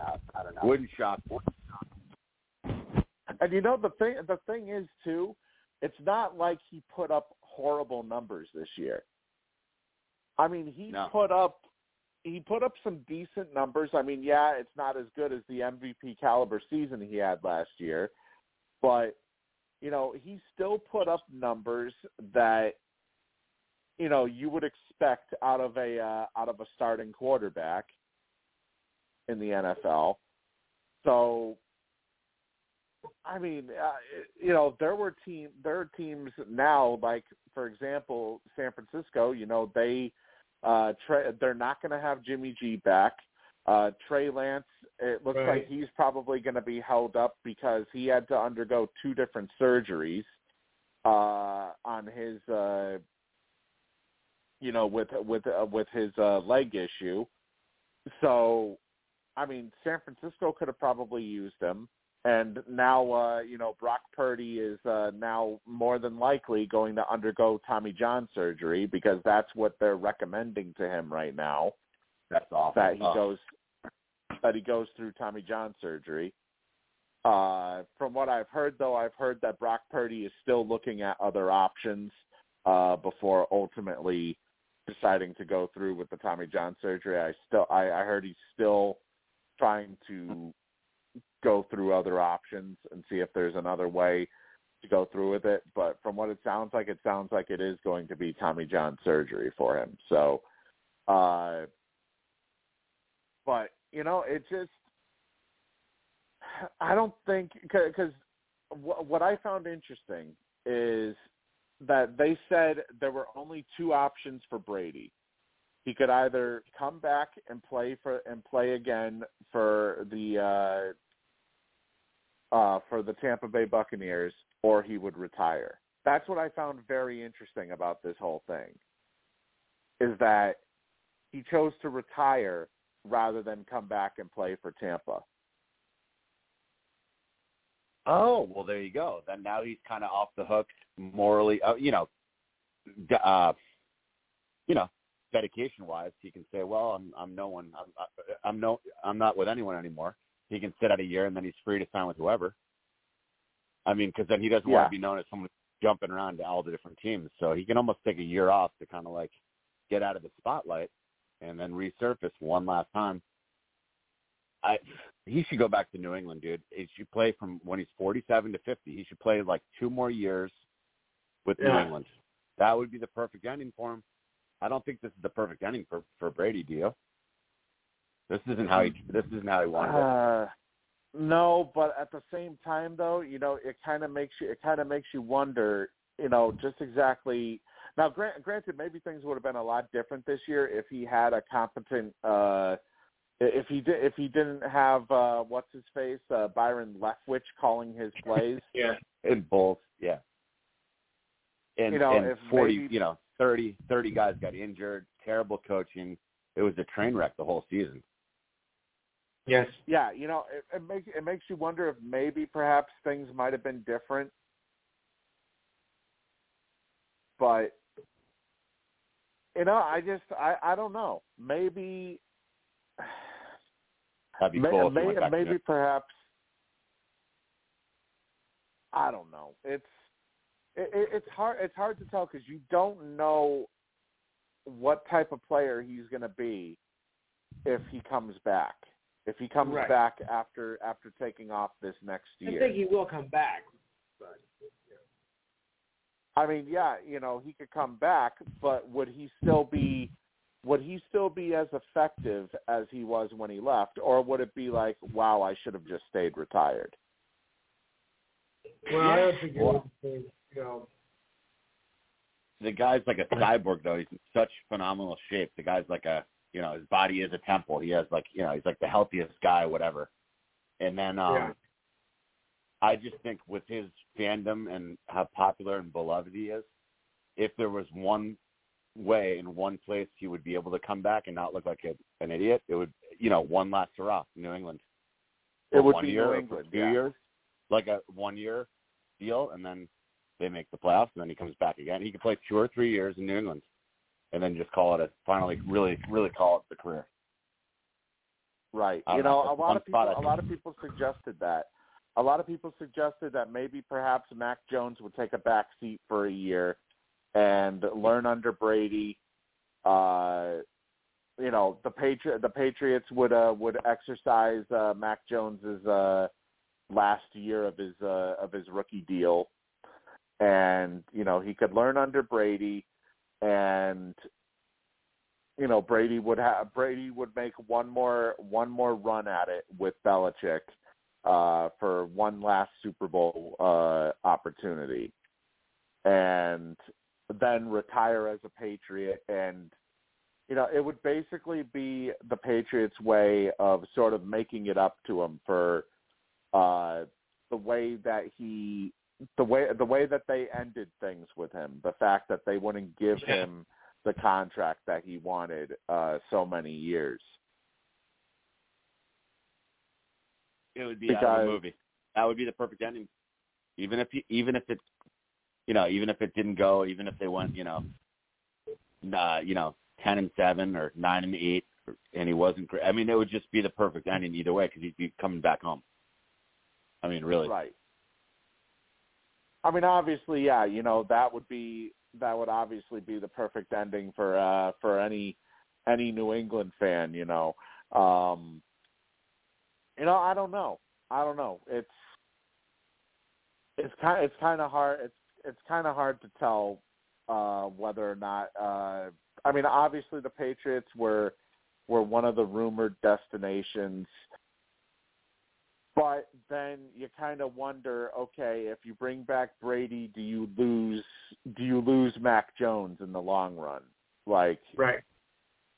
Does his confidence get completely shot to where, replacing him with Brady for 1 year, instead of him learning under Brady, he starts to take steps back, basically. And it's like, well, New England doesn't, New England had to go back to their old guy because they didn't believe in me for 2 straight years. So why would I want to stick around? Yeah. I mean, but, again, with the way he's currently going out, it's like, can't really tarnish. I don't know. I think he's willing to roll the dice if Bill and Bob Kraft would take him back. They will. They would. Oh yeah. I don't think Robert Kraft was asked, would he do a 1-day deal to have Brady retire a Patriot, and he said in an instant. Yeah. It was or the Patriots. Or the next year the Patriots start 0-3, or Mac Jones gets injured in Week 6. Who are they calling? Tom Brady. Right. The question is, though, Brady usually likes to go through a sort of regimen to get ready for a season. Would he even be willing to, go through that same regimen on a last minute basis?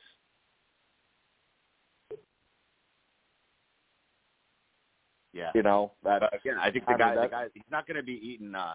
He's not going to be partying in Vegas. The guy is like obsessed with being in like peak health. You know what I mean? Just from everything we've read, the guy's a total nutrition.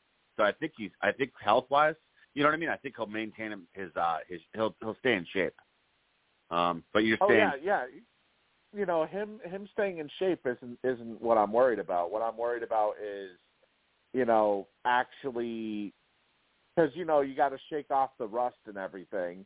If he ends up taking an entire year off from football, you kind of have to worry. You kind of have to worry, like, okay, am I going to have to get back into the swing of things to where maybe my instincts aren't as sharp as they once were. Being out there on the football field and making those same decisions as I used to for so many years in a row. Right. That's true. Hey, I'll be back. All right, JB. So, there's definitely a big that would be a huge decision, yes. to be to ponder about when it came to the Patriots, because you do bring back Brady, but at the same time you also risk the possibility of losing Mac Jones in the process. Yeah, I'll wait about that.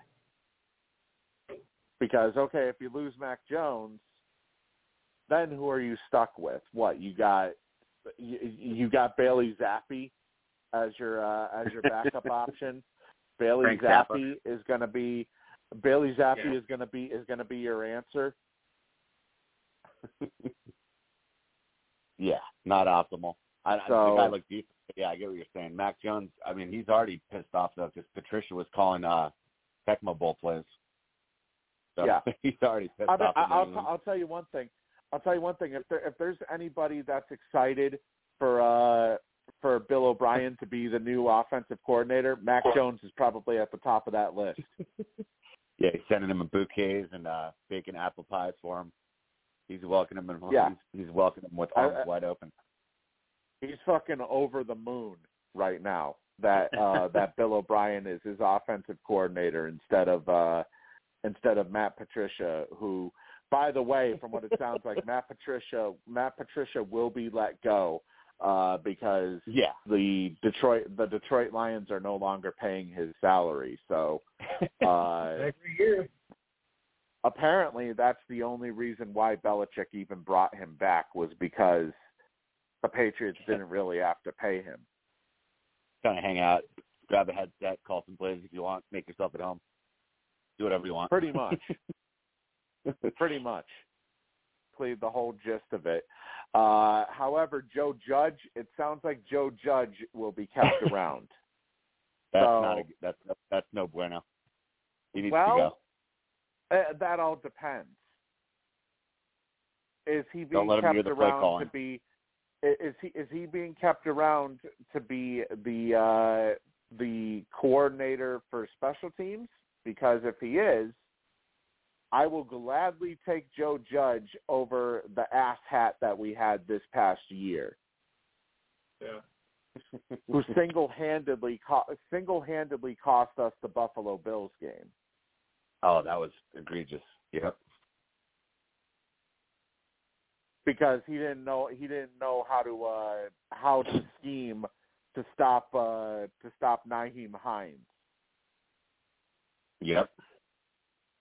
Yeah, you'd think. I mean, we've beaten this drum a lot, but yeah, they really have to turn the page and get back to coaching good football, because that was a disaster this year. Bill Belichick, it starts with him, and he should be ashamed. They really have to button things up. They will. They will. I mean, that's the worst collective coaching job I've seen in a while. And you'd never expect it from Belichick either. It was such a weird season for them. Right. I'll tell you one thing. If Mac Jones wants to be challenged this season, he's going to get it with Bill O'Brien. Bill O'Brien's going to challenge him. There's no doubt in my mind. Right? You still believe in him long term, right, Mac Jones? Oh, I do. I don't know about other Patriot fans, but I definitely believe in Mac Jones long term. You mentioned someone before, man, Mike Evans, dude. Think about how much better he'd be with one really awesome number one receiver. Exactly. If he had a legitimate number one receiver, like you take a look at every quarterback in the league. Every quarterback in the league has at least one go-to guy on their team. And you're right. We've talked about it before. They do have some good weapons. But, I mean, just having that home run threat would make all the difference, especially for a still developing younger quarterback. Right. I mean, Mac Jones, the only go-to guy that he had was Jacoby Myers, and he's on the free agent market this year. Wow, I didn't know that. Well, yeah, because I think he's a restricted free agent, so there's no guarantee. I mean, the Patriots could always have the chance to match whatever a team offers him, but there's no guarantee that the Patriots will actually hang on to him, because it sounds like he is going to get paid in free agency. Period. He's going to get from what I've heard, it's close to number one receiver money that he could command on the market. Nice. And think about it. This is a guy who went undrafted. Yeah, it's the type of guy Bill likes. So the one thing I'm thinking, if they're letting him, apparently letting him go, they're probably gearing up to really land a Mike Evans or someone like that. I mean, Bill's not going to mess. I think they're going to get someone big at wide receiver. Yeah, I do know that they're on the short list for what's his name from Arizona, Hopkins. Oh, nice. Yeah, I've heard that connection, the rumor. That would be awesome. Exactly who they would need, the type of person. Yeah, there is the possibility, they could potentially land Hopkins. It's there's a whole bunch of possibilities, especially it really seems like when it comes to this off season that we could have another off season similar to the one when they brought in Hunter Henry, they brought in Jonnu Smith, they brought in Matthew Judon when Belichick went on a spending spree. And I think we may see a similar thing this time, because Robert Kraft has made it known that he is pissed. He is livid with how they wasted this season. And all those rings, man, he doesn't want to stay mired in mediocrity. He wants to return to dominance, or at least, good playoff football. He's not going to settle for this bullshit. Nope. Yeah. And also another thing too is the fact that the cap level is going to rise significantly from what I've heard in the next couple of years. So, it's if I would not be surprised at all if we see them go especially aggressive this off season when you consider the fact that you could basically say that Belichick humiliated himself this past year. Yeah, Definitely. Yeah. So I think he's probably, he's definitely feeling the pressure right now from Robert Kraft as it is. So I wouldn't be surprised if we see them go berserk, basically. In the draft, I would expect that they're probably going to go after a lineman potentially in the first round. I don't think they'll go defense, although with McCourty retiring, maybe they might go safety in the first round because it sounds like McCourty's going to retire, and it sounds like Matthew Slater is going to retire. Their top special teams guy. So, they do have needs. They do have needs to address, and they also have to address as well whether or not they're going to commit to re-signing Damian Harris. Yeah, they might go an offensive weapon though too, man. I don't know. They can go a number of directions. Yeah, it's. The one thing that's definite is the fact that Belichick has definitely been spoken to, and also not just that. I don't know what's going on right now with Jared Mayo, but apparently he's being kept around because they even they released a statement, Twitter, that basically said that they would begin negotiations to keep Mayo in Foxborough. Belichick doesn't release statements like that. That came directly from Robert Kraft. Wow. So yeah, I think they're done. They're done with like the kind of like mixed signals and maybe rubbing some people the wrong way. I think they're going to be making it known that they're ready to win. They don't want certain people to leave anymore. You know what I mean? They were just kind of like too nonchalant the past couple of years. I think they're going to return to really not messing around and really trying to become dominant again. Yeah, I don't think they want to go. I don't think they want to go through the Josh McDaniels situation again, where he ends up. I'm not saying that Gerard Mayo is going to be the successor to Belichick, but they don't want people rising to the top of the coaching levels and deciding to leave the Patriots to go elsewhere. Yeah, you're right. That's a good call. I think they're done doing that.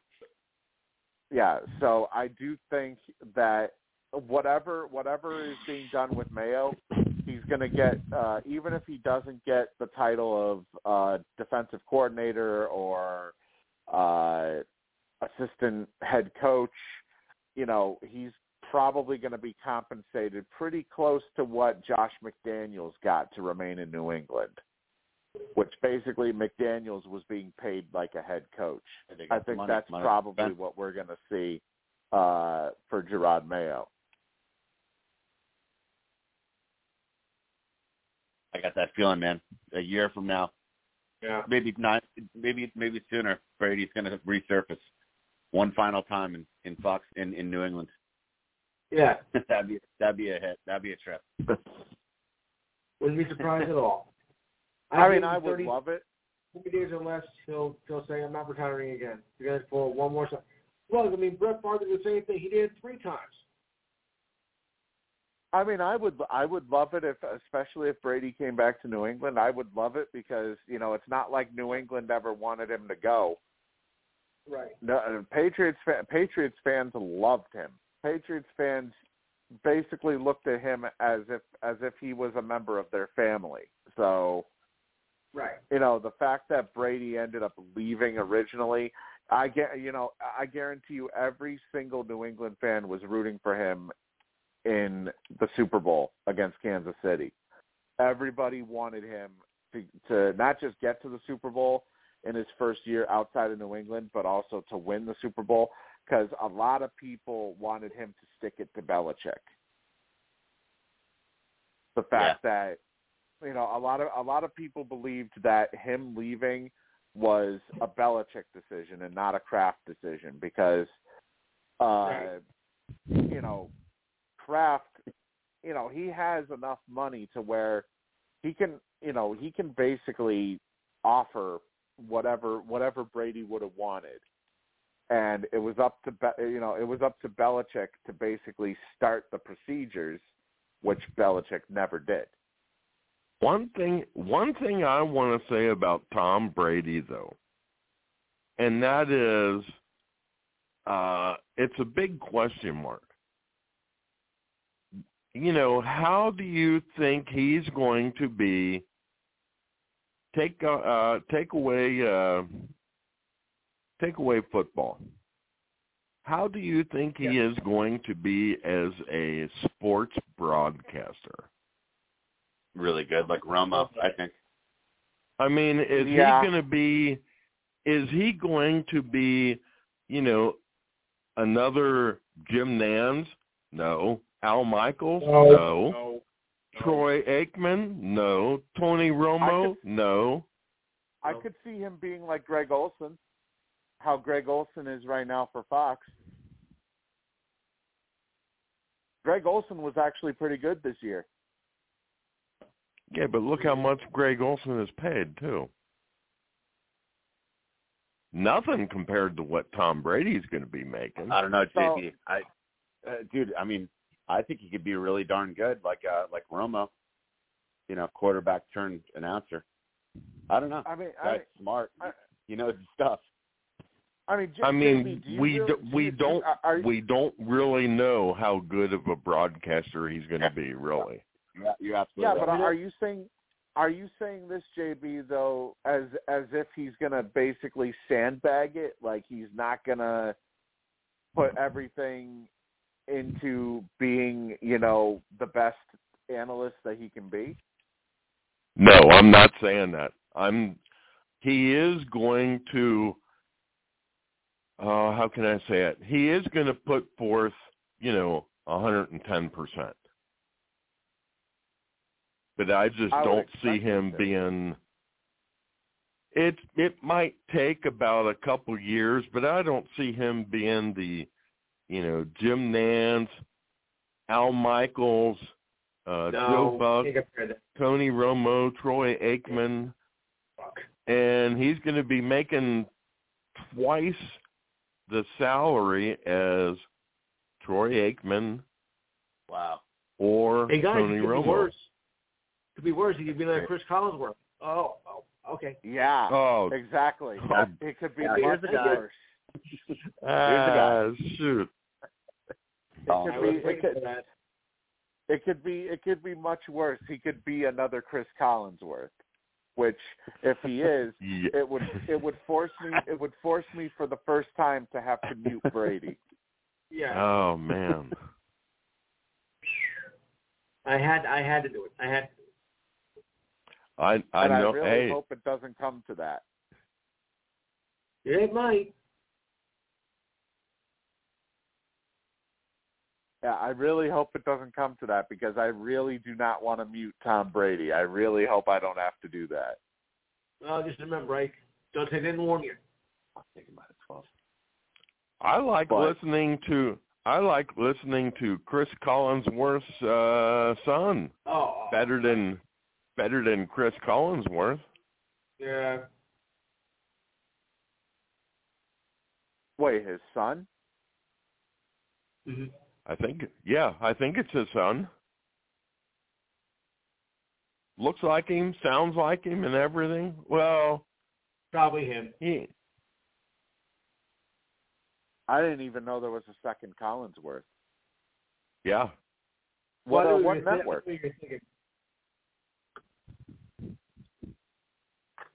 What network is it? I don't know. Who's that? Sorry.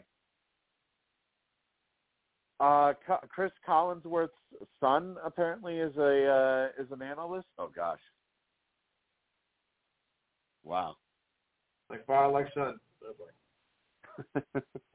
I didn't even know. God help us. Maybe he got signed up for the slapping league. Oh my God, that's a whole entire different thing right there. John Collinsworth. Oh, he's with NBC. Wow. Like his dad. Oh, so he's going alongside his dad. Talk about falling That into a explains job. it. Yeah. He really worked hard for that gig. Yeah, really. One's bad enough. You have to have two Collinsworths in the same network? Ugh. Here's my last name. Okay, you got the job. You're hired. I'll let Joe Buck yourself. Yeah, I don't think he's going to be. I don't think Brady will be another Chris Collinsworth. No, I think he'll be better than that. I do wonder if maybe perhaps he'll be an analyst in terms of maybe he won't be a broadcast analyst, but maybe he'll be an analyst in the form of like how we see Bill Cowher on the NFL Today or something, or like how we see Terry Bradshaw, Michael Strahan, and the rest of them. Right. Maybe he'll be that type of analyst. Maybe he won't be a broadcast analyst. Yeah, but is he going to be as good as Bill Cowher? Is he going to be as good as Phil Simms? Well, he's got a lot of football knowledge. Right. That's one well, thing. And remember, so does Romo. So does Phil Simms. Romo came in brand new to the game. Romo. So does Bill Cowher. Well, I mean, you would think he would know since they played the game. They would have that advantage. I think he's going to be like Romo. He's going to come in right away, kind of deciphering different plays. I don't know. Brady's pretty darn sharp. It wouldn't shock me. I'm not saying I'm not kissing up to Brady, but I could see him doing pretty well. Like Romo, he just came in right away and was pretty darn good. I don't know. I don't think Brady's going to embarrass himself. I wouldn't say he's going to be a Tony Romo, but it's not like I don't think he's going to be like a complete dumbass. I think we're probably going to be looking at. I'll put it this way. Okay, maybe he won't be worth whatever money they're giving him, but it's not like he's going to be a complete bomb. Like, he's not going to be a complete bomb to where it's like, why, like, he's not going to be as, he's not going to be somebody where I'm screaming for him to get the hell off of my TV like I do Collinsworth. Like you do Chris, like you do Chris Collinsworth.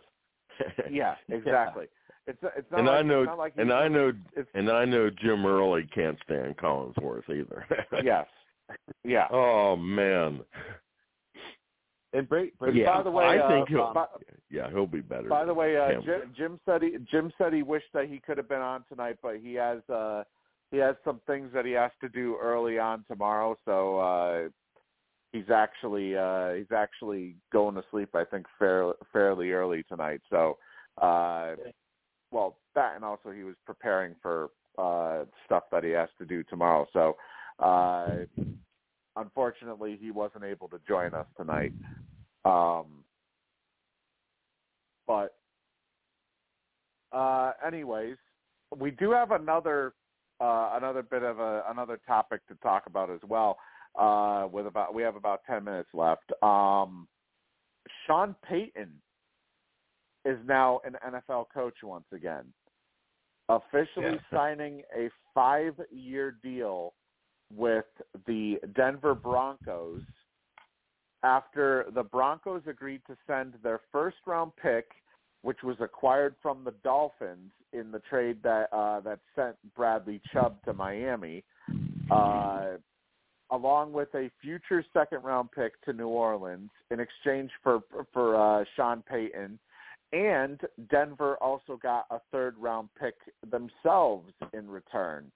So Sean Payton is now the new head coach of the Denver Broncos, and it looks like he's already starting to try and form his coaching staff, and one of the names that has been contacted is Brian Flores, who is a defensive assistant with the Pittsburgh Steelers currently. Yeah, I don't know. Good luck to Peyton, who's always been pretty cocky. Can he remind Russell Wilson how to be good again? Win against Mahomes and those incredible that division is so tough. Yeah. Obviously, Herbert, Justin Herbert. You know, he did appear on the Cowherd show. You know, where he was a regular on the Colin Cowherd show, and he did say what he would do if he was coaching Wilson. Huh. So perhaps he could resurrect Russell Wilson's dying career. It'll be interesting. Well, he is a good coach. This is his chance to prove it. Yeah, it's true. He's a good coach. So Can't deny that. Yeah.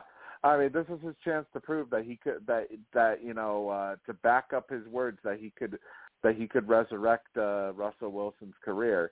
Well, now's the time to prove it, because now it sounds like as well that maybe the entire coaching staff may be let go in Denver. So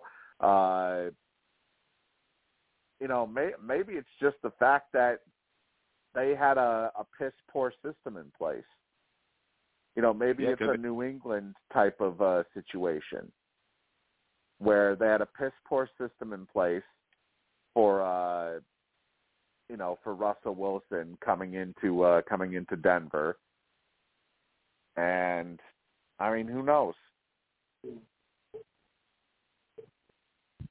You know, and by the way, the cap that I mentioned earlier, it'll be set at $224.8 million this year, which is about a $16 million increase compared to last year's cap number, which now sets a new league record for cap space. Wow. So it looks like with several teams still coming in well over the newly set figure,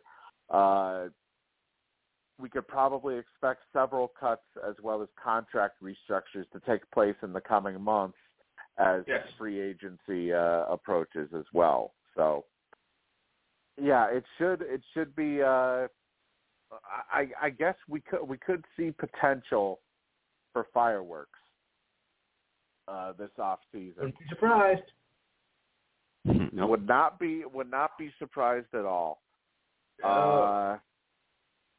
And by the way, one of the things that definitely is not going to happen, Jimmy G will not return to the Niners. Kyle Shanahan does not see a scenario in which he does. No, so, I don't see it.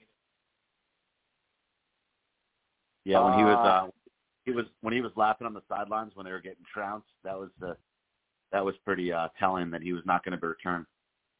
Right. And, you know, not just him, but also D'Amico Ryans. He will not be defensive coordinator next year, as he is the newly hired and soon to be fired after 1 year head coach of the Houston Texans. So, and I don't say that because I believe he's a shit coach. I don't think that at all. I just think that the type of organization that Houston is, he's not going to last long as their head coach. So I hope he proves me wrong, but I would not be surprised at all if he's looking for a job next off season. My money's on that. I hope they give him more than a year. he was a really good player for the Texans. He's from Houston apparently, and then who knows? They're number 2. They're gonna draft a young quarterback. So hopefully they give him more. Yeah, hopefully they give him a few years. But you're right. They usually have a quick trigger. Yeah, and he was a superb defensive coordinator too for San Francisco. So you're right. You're right. That usually they get rid of people. Hopefully they give them a little bit of time. But we'll see. However, though, Chicago is looking to potentially trade out of the number 1 spot. So somebody could swoop in and take who's the consensus number 1 pick right now? Chase Young? Yes. Or not Chase Young. Yeah. Stroud's up there, Ohio State quarterback. There's a couple of different guys, really. There's no really like, oh wow, he's the one. There's a couple different guys in the combo, I guess. Well, regardless, though, whoever Houston might be targeting at number 2 as a quarterback, there's a possibility we could see a team swoop in with Chicago looking to potentially trade the number 1 pick. Which I mean, it would be pretty smart. You know, it's not like they need a new quarterback, so. You know, they could probably trade down and still get what they're looking for in in whoever they end up trading down to. So yeah, it'll be interesting because Chicago doesn't need a QB. Yeah, but anyways, this is we're approaching the end of our show. I want to thank everybody for calling in tonight. Thank you to Lou, to Alex, to JB, and to Kyle for joining me. Yes. A quick reminder for anybody who has not done so yet, you can subscribe to the Missy AE podcast by going to blogtalkradio.com/MissyAE, or you can find us on iTunes, Amazon Music, Apple Podcasts, iHeartRadio, Spotify, and any of the major podcast companies. You can probably find us on those as well. Yeah, that's gonna be it for our show. For any fans of Survivor, I do not have any news as to whether or not we will be doing a Survivor recap show or not. Obviously, once we come to a decision, you know, there will probably be some sort of announcement made. So anybody tuning in for that, stay tuned for that. But until next week, everybody have a good rest of your weekend, and we will see you guys next Saturday night.